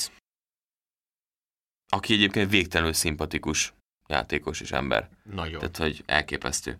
Tehát, ő az, aki lenyelte több éven át ezt a szenvedést a 49ersnél, elcsérelték a Chiefsbe, utána hozták a nyakára Mahomes-t, nagyon jól tűrte, sőt támogatta Mahomes is mindig elmondja, és itt is, amikor ott volt a kép, ahogy a családja nézi az első snapjeit, tehát azért az tényleg elképesztő. A Washington Football Team a következő héten a New York Giants ellen játszik, és azt mondta véve, hogyha egészséges, akkor Kyle Allen kezd. Ezt nem értem. Kyle Allen ismeri a rendszert. Mint Brian Hoyer. Többé nem ismerik a rendszert. Ő ismeri a rendszert, nem értem, hogy mit nem értesz. Kyle Allennek a karrierjét nem értem nagyjából. Jó, hát ezt értem. Alex Smith azért szegény eléggé szenvedett, tehát egy 37 yard, 17 passz kísérletből. Mindig elmondjuk az ilyen cseréirányítókra néhány helyen, vagy akik gyengében játszanak, mint egy Gardner Minshew, vagy egy Jameis Winston, vagy ott esetben egy Marcus Mariota, hogy ott vannak a 32 legjobb irányítók között, csak úgy hozza az élet, hogy pont nem kapják meg az egyik pozíciót. Kyle Allen szerintem abszolút nincs ott a 32 legjobb irányító között az NFL-ben. Nincs. Tehát, hogy ahol egy Andy Dalton áll be csereként, azért ott nem lehet arra beszélni. Washington Football Team, New York Giants. New Yorkban. Jaj. Bajban vagy. Az a baj, ez a Kyle Allen vonal, ez annyira... Nem inspirál? Nehogy nem inspirált, ez a mélybe taszít. Azt mondom, hogy Giants. És ha Alex Smith játszana? Akkor nem tudnék ellenük fogadni.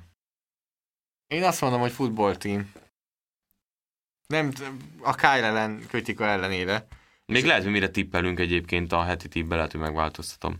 Ez ilyen nagyon net. Ezen jobban kell agyalni. Viszont most álljunk meg egy pillanatra, mert egyszer majdnem belementünk, de végül nem mentünk bele, és nem látom, hogy bárhol máshol belemennénk. Dak Prescottról tegyünk említést. Én emlékszem, amikor Marknak írtam az üzenetet, te benn voltál ugye a Cleveland-Indianapolis meccsen, és hát én otthon ültem és néztem a meccseket, és nekem is írták, hogy kapcsoljak át arra a meccsre, szerencsére pont a sérülés már nem láttam, de amikor levitték a kiskocsival Prescottot, akkor igen. Hát egy eléggé szívbe markoló jelenet. Hú, nagyon rossz volt alatt a közvetlen. Láttam Twitteren, nagyon rossz érzés fogott el. És nem a szerződése miatt, nem ezek miatt, hanem azért, mert a liga egyik legizgalmasabb támadó egységével, egyik legizgalmasabb játékosnak. Aki nagyon jó embernek tűnik. Most nyilván itt ülünk a Óbudán, Budapesten, nem ismerik őket, tehát ezért mondom azt, hogy tűnik, de minden újságíró, aki személyesen találkozott a játékosokkal, mindenki kiemelte, hogy egy mennyire jó ember Dak Prescott, aki ugye mennyi mindenen ment át, depresszió és családi tragédiák, az, hogy későn draftolták, az, hogy nem kapta meg a nagy szerződést még mindig a Dallas Cowboys-tól, emiatt a franchise taggen kell, hogy játszon, és egy elég súlyosnak tűnő sérülés szenvedett el. Azt mondják, hogy nem lesz annyira vészes, mint amilyennek kinézett. Ugye túl van a műtéten, amire azt mondják, hogy sikeres volt, és elméletek tavaszra rendbe jöhet. Hát igen. Szezon kezdésre jön, hogyha rendbe jönne. Jerry Jones-ék elmondták, hogy továbbra is nem kérdés a dolog, nem is mondhatna egyébként más. Mindegy, hogy mit mond Jerry Jones, de... mert lehet, hogy az utolsó snapjét láttuk Dallasban. Gondolod? Majdnem azt mondtam egyébként a Dalton helyett, hogy Prescott 100 millió pluszos szerződést fog kapni az off-season alatt. Amúgy szerintem is. És a Cowboys-tól. De azt gondolod? Igen? Ha igen, akkor szerintem nem a Cowboys-tól. Na, mesélj. Biztosan lesz csapat, aki többet ad, mint a Cowboys. Az a kérdés szerintem, hogy Prescott el akarja menni Dallasból. Mert abban biztos vagyok, hogy lesz csapat, amelyik a Dallasnál többet fog adni. Igen. És akkor szerintem elmegy. Ez a csapat most itt támadó oldalon azért... Hát, mérleg, ugye a Brady azért eléggé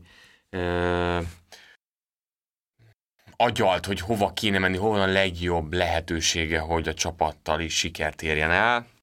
Nem tudom, hol lesz olyan irányító kérdés, ahol ez... New England. Cam Newton egy év után, és akkor jön Prescott. Adjál pár hetet, és megálmodom, jó? Jó, mint a Newton. Oké, mi kell hozzá?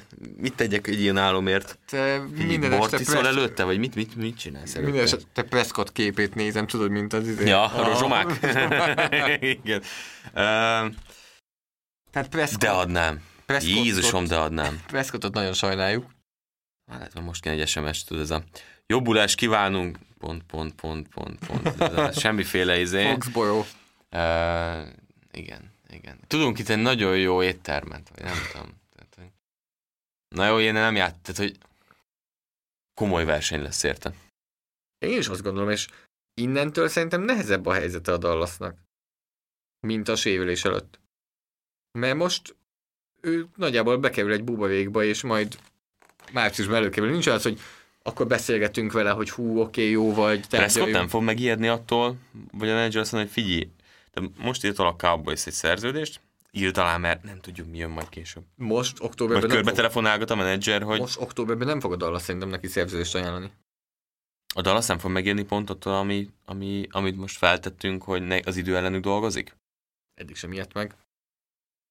Ez egy érdekes dolog egyébként. Én szerintem, tehát Miért nem? Egyébként kb. Véget ért a szezon Prescottnak, sőt nem kb. Véget ért a szezon Prescottnak. A Cowboys, hogy elvesztheti? Miért ön egyértelmű, hogy marad? Mert szerintem a Dallas nincsen 100%-ig megelégedve Prescottal, ezért nem kapta meg a nagy szerződést. Az, hogy miért, az egy más kérdés. Minden játékos az utolsó pillanatban kapta meg a nagy pénzt.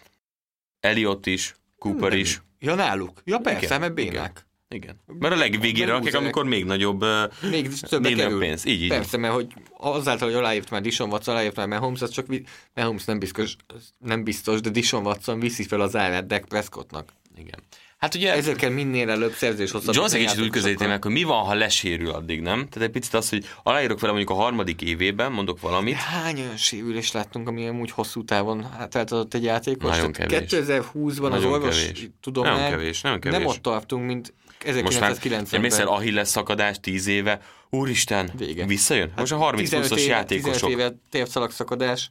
Adrian Peterson lassan 53 éves, és futkározik, úgyhogy volt térszalak szakadása. Igen. És még nála is mindenki azt mondta, úristen, így visszatért. Futóként, igen. És most már térsz a futóként, semmi gond, majd jössz vissza. Jó, amikor olyan, mint Guys, hogy már harmadszor sérül meg ilyesmi, ez egy másik történet. Érdekes téma, erről nagyon sokat lehetne beszélni. De beszéljünk egy kicsit a hét védőjéről is.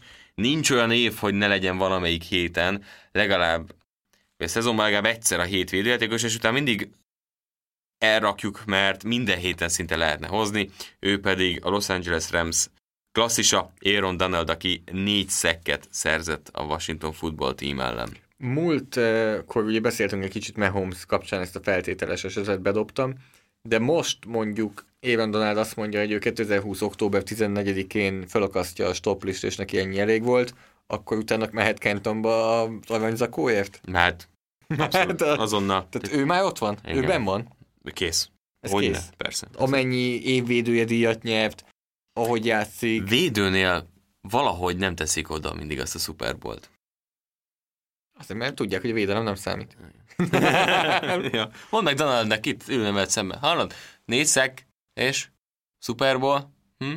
Megmondom ennek. Végig dupláztak téged. Igen, de hogy egyértelmű. Tehát, hogy védelem oda, amit lehet, azt ő megtesz, és nem fárad. Elmúlt védője az NFL-ben. Hihetetlen. Úristen a csáó. Tehát, hogy azt sajnálom már, hogy amúgy egyre idősebb. Sajnálom, számold vissza. De még nyugodt vagy, mert még mindig elit. De nyugodt vagy rossz érzés, hogy valamikor elkezd csökkenni, hogy Vatne is elkezdett. De az ember még meg se sérül. Egy-egy meccseket vezető karrier során áll az égnek. Öröm nézni. Tehát, hogy ha nem a támadó fal játékos vagy valamelyik NFL csapatban. Jeff Schwartz, megint őre hivatkoznék, akik ugye korábban a Giantsben, Panthersben játszott guard volt, neki a testvére Michelle Schwartz, hogy mondta, hogy ő nagyon ki lenne Aaron Donaldtól, mert ő tipikusan ez a nagy darab guard volt, aki kevésbé mozgékony, és Donald nem úgy nyer, hogy így neked fut és megpróbál levőből, hanem úgy is tud, ha akar. De minek, ha elfut? De minden tud. Annyira tényleg gyors. Belül, kívül, kézzel, és erőből. még nehéz is, mert nem is annyira magas. Igen. Tehát mint mondjuk DeForest Buckner például, aki sokkal magasabb termetű játék, még nagyon alacsony is van a súlypontja. Nem tudom, melyik gárdelem van a legkisebb esélye arra, hogy ezt megcsinálja. Nem is ebben gondolkodom, inkább center guard duó. Quentin Nelson amúgy. Mert ő is tehát egy ilyen... Inkább Nelson, mint Martin. Mert Martin is magasan van. Igen, Nelson egy kicsit tömzsibb, alacsonyabb termetű. Ez egy jó párharc. Ja. Szerintem még nem játszottak egymás ellen. Volt már Rams. Nem volt? Rams Colt szerintem nem volt. Vagy volt, de akkor még nem volt. Igen. Nem volt.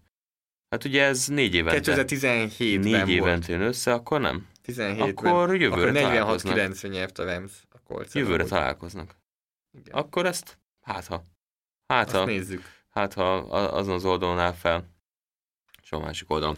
Jó, 7 újonca. Olyat teszünk... Következő héten a Rams Fortnite-t adjuk, úgyhogy erről nem beszélünk. 7 újonca, nem szoktunk ilyet csinálni, hogy ismétlünk, de kénytelenek voltunk. Chase Claypool, 110 elkapott yard, 3 touchdown, és mellé egy futott TD-t is csinált. Ugye Johnson, azért mondom ilyen nagy sóhajjal, kezdő elkapom, ismételten lesérült, nagyon gyorsan, így Claypoolnak még nagyobb lehetősége volt, és még jobban bevonták a támadójátékba. slot elkapóként óriásit villantott, és az érződik, hogy a Steelers pokolian jól draftol elkapót. Tehát, hogy egyszerűen az utolsó rossz elkapó draftjuk, mindig elhozok, Swede volt a Texas Longhorns elkapó. Okay. Az volt az egyetlen bust, a második körös volt Lima Swede. Mást én nem tudok. Antonio Holmes, Antonio Brown. San Antonio. Sanyi, San Antonio Holmes. San Antonio Holmes. Martavis Bryant, jó, neki más probléma volt. Emmanuel Sanders, Antonio Brown már mondtam. Deontay Johnson, James Washington. Azon gondolkodom. Szerinted ő?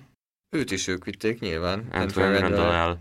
Tehát azért ez erre már mit mondasz, amikor ennyi jó elkapott draftol történelem során a Steelers? Nem tudom, hogy ez hogy. Tehát ez indokolatlan. És amúgy én nekem a személyes budapesti PFF elemző véleményem az, közép-európai, hogy elkapott draftolni a legnehezebb. Tehát az annyira lutri, tehát én próbáltam mindig, nekem volt egy év, amikor az elkapókat scoutoltam a PFF-nél, és Juju Smith-Schuster, ezt kihagytuk, Juju Smith-Schuster vitték el a 120. helyen, Corey Davis pedig a 7. helyen, és mindenki meg volt róla győződve, hogy Corey Davis de jó lesz.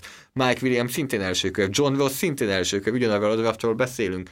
És Chris Godwin pedig 8. helyen. Igen. Annyira lutri az elkapó. És lutri úgy után milyen edző, milyen rendszer, ilyesmi, viszont az másik oldalon meg látszik, hogy Smith-Schuster viszont nem lesz igazi klasszis VR1.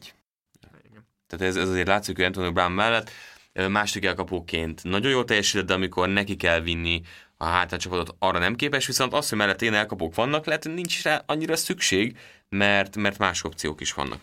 Következő héten adjuk a Pittsburgh meccsét a Cleveland Browns ellen, úgyhogy menjünk tovább. A hét edzője pedig Brian Flores lett, a Miami Dolphins győzelem. Beszéltünk róla, jó irányba halad a Dolphins. Bevállalta a fake puntot, Flores, és mindig elmondjuk, mert tavaly is elmondtuk, pedig még csak az első éve volt, hogy Flores a legbíztatóbb a Belichick edzők közül. Igen. Petrusával együtt. Matt Patricia és Brian Flores ugyanolyanok, nem? Ja, majdnem. Patricia a legkevésbé, hát Vrabelnél azért... Ő amúgy... Ő másodjárt Vrabel... Ő csak játékos volt Belichick alatt. Szerintem az adja az alapot. Igen. Annyi éven át az adja az alapot, és ugye utána tehát más utat jár be, mert ő nem rögtön vezető edző lett.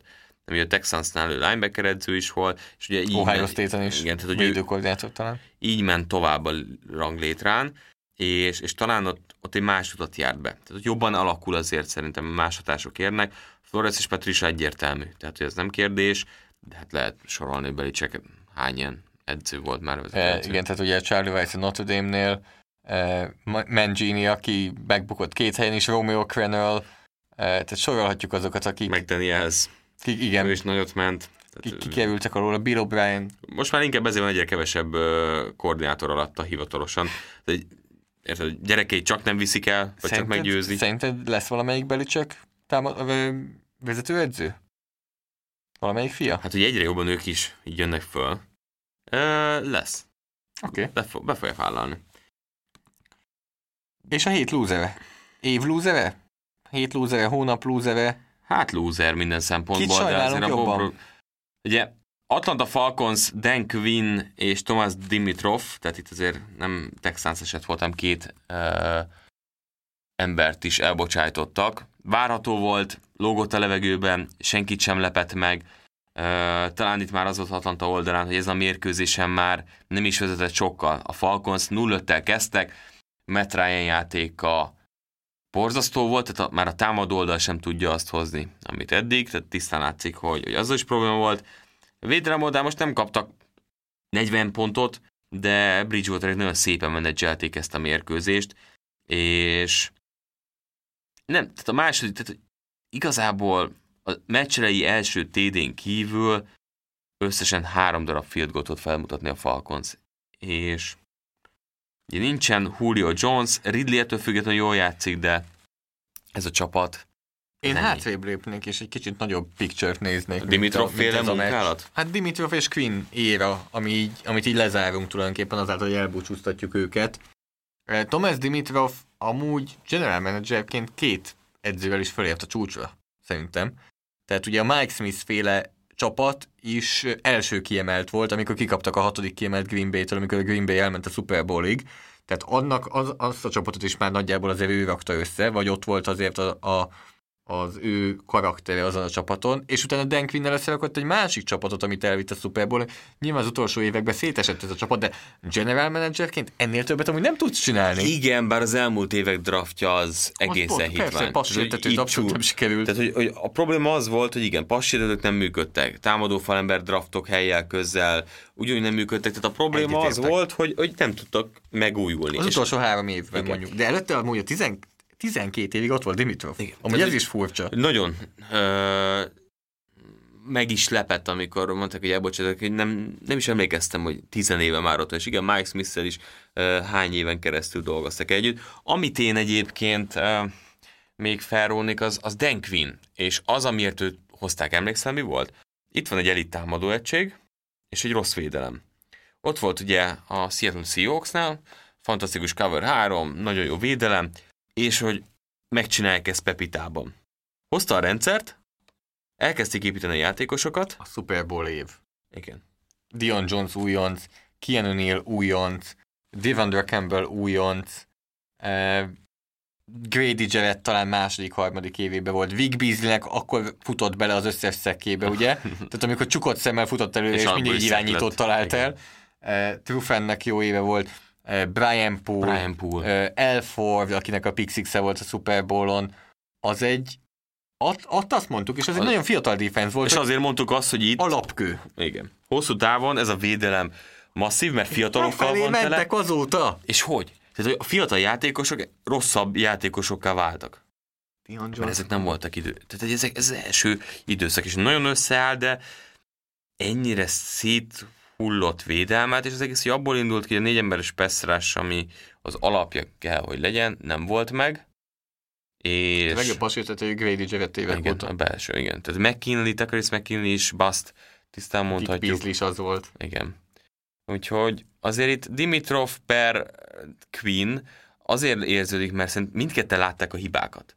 Tehát ők próbáltak ez ellen tenni, azért a drafton is próbáltak. Egyébként nagyon sokszor azt éreztem, hogy ők például abszolút posztra választottak sok esetben. Tehát ők nem a legjobb elérhető játékos. Nem jó a passzsértetésünk? Hozzunk McKinley-t.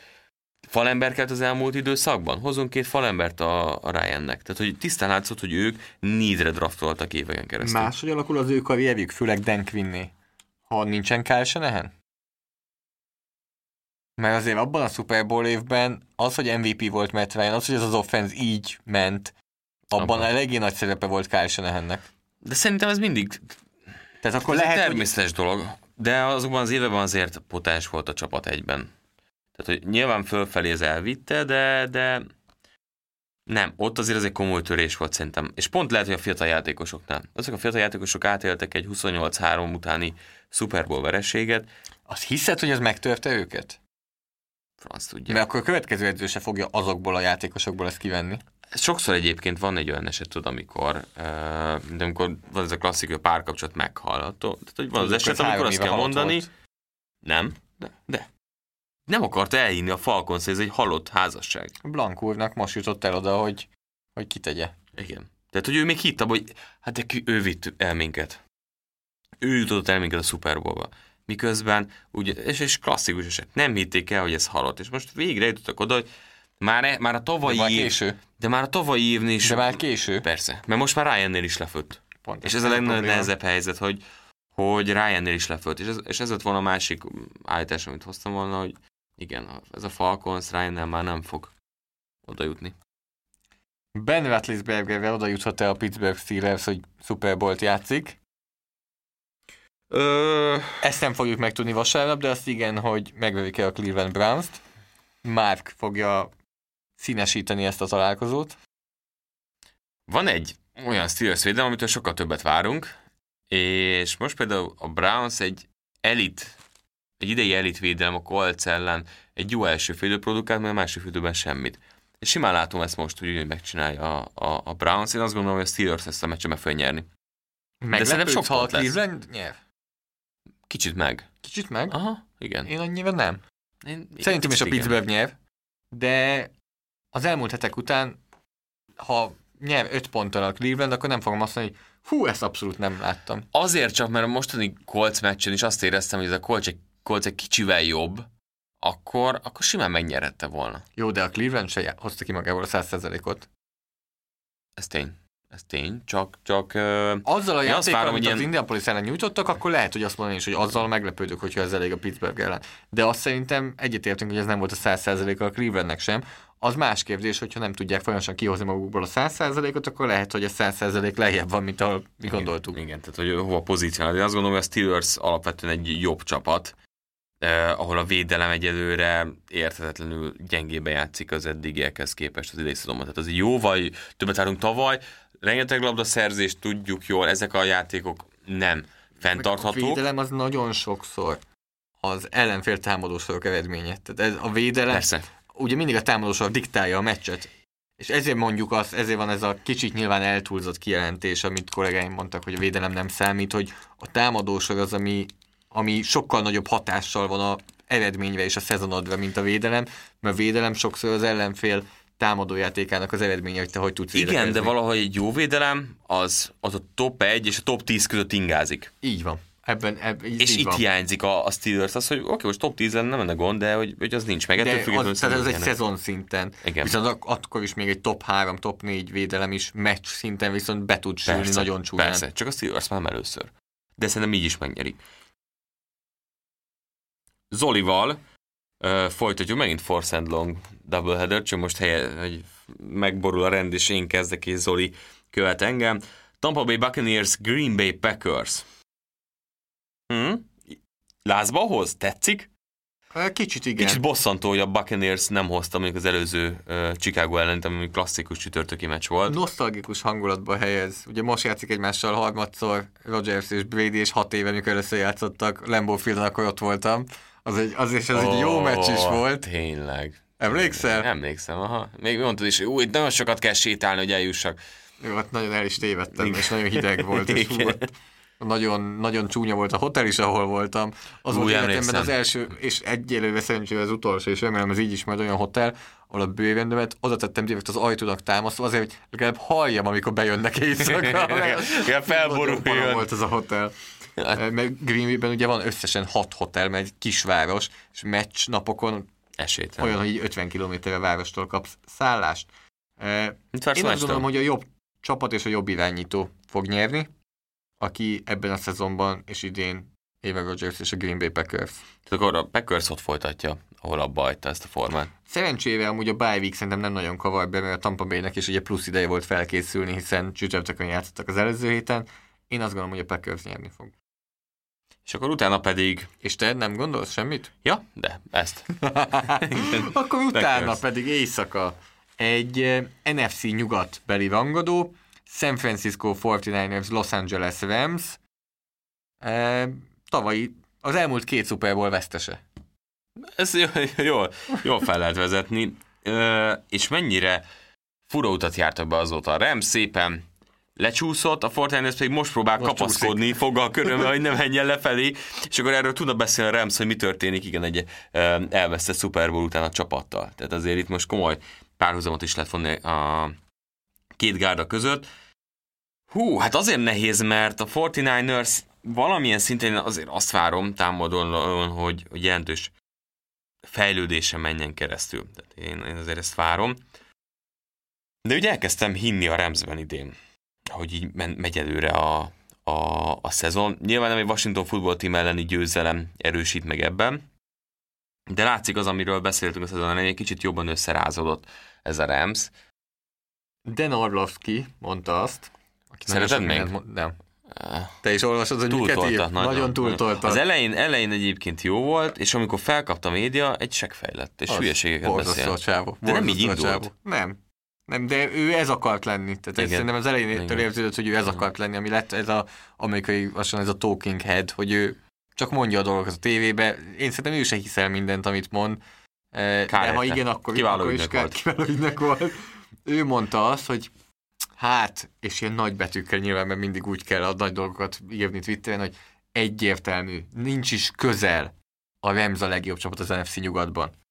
Én így mondom, hogy várjunk csak, tudod, hogy Russell Wilson is itt játszik.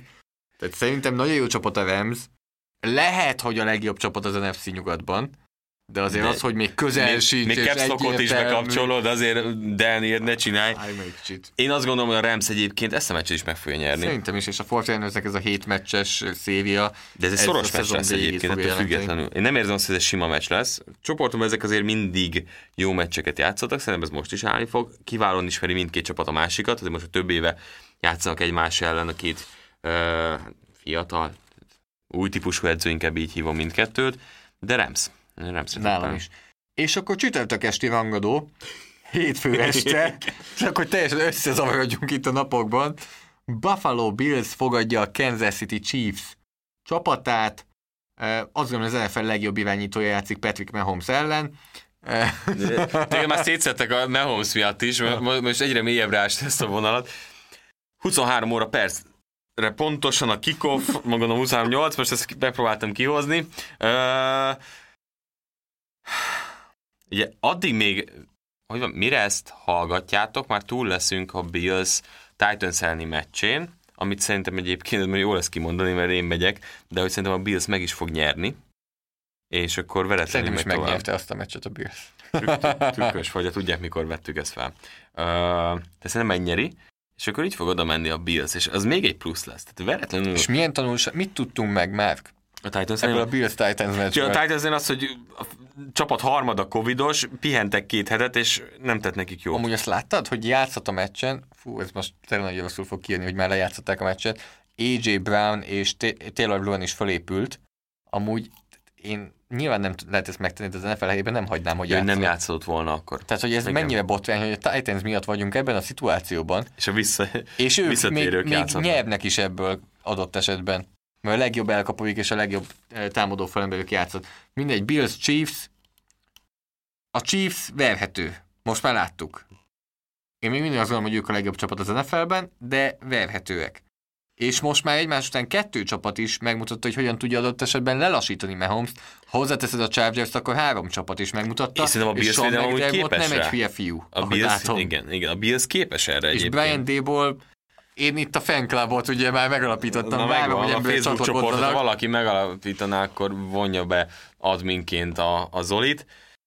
De nem tudok a Chiefs ellen fogadni. Nem lehet a Chiefs ellen fogadni. De ha, és ugye volt korábban is ez a kérdés, hogy ha a Bills nyer, mennyire lepődsz meg?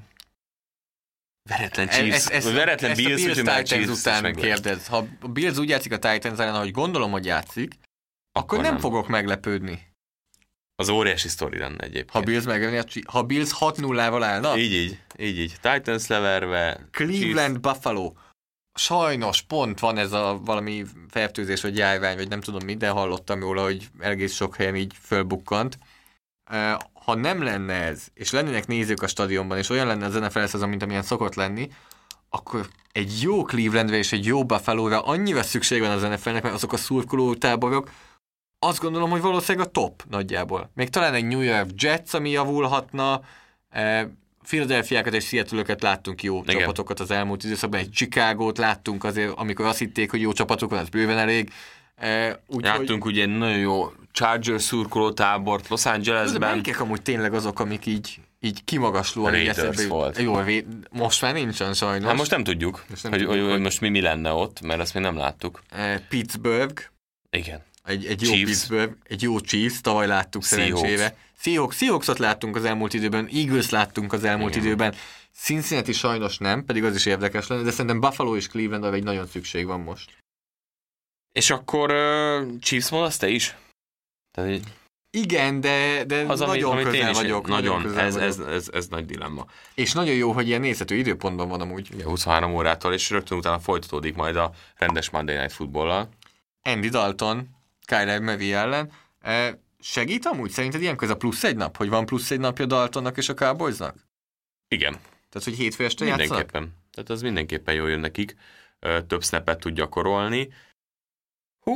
Egyszerre a pályán, jó, nem egyszerre, csak szimbolikusan egyszerre a pályán Michael Gallup, CeeDee Lamb, DeAndre Hopkins, Amari Cooper, és Larry Fitzgerald, meg Christian Kirk, meg mindegy, mondjuk őket is. De ez a 4 így. Nagyon jó hangzik, és sajnos Chandler Jones nem lesz a pályán, sőt, egész szezonra sérült. Cseretekről a Cowboysnak örülnek. Igen, tehát azért az egy fontos pont egyébként, hogy ő nem lesz ott. Szerintem a Cowboys vissza fog jönni 50%-ra. És a Cardinals is? De azért nagyon szenvedni fognak Kyler Murrayvel, a futójátékaival, tényleg az, hogy scramblingből mit fog csinálni. 60 pont fölé megy a két csapat? Igen. Mert a csapatonként. Igen, de az kemény lenne, de igen. Szerintem igen. De ez megint azt látjuk, hogy igen. Ez egy támadó foci, nyilván a Cowboys csak ilyet tud játszani. Jó, ott nincsen védekező foci, ott igen, az van, hogy mikor jön, hát sajnos már Prescottnál, de mikor jön az irányítónk.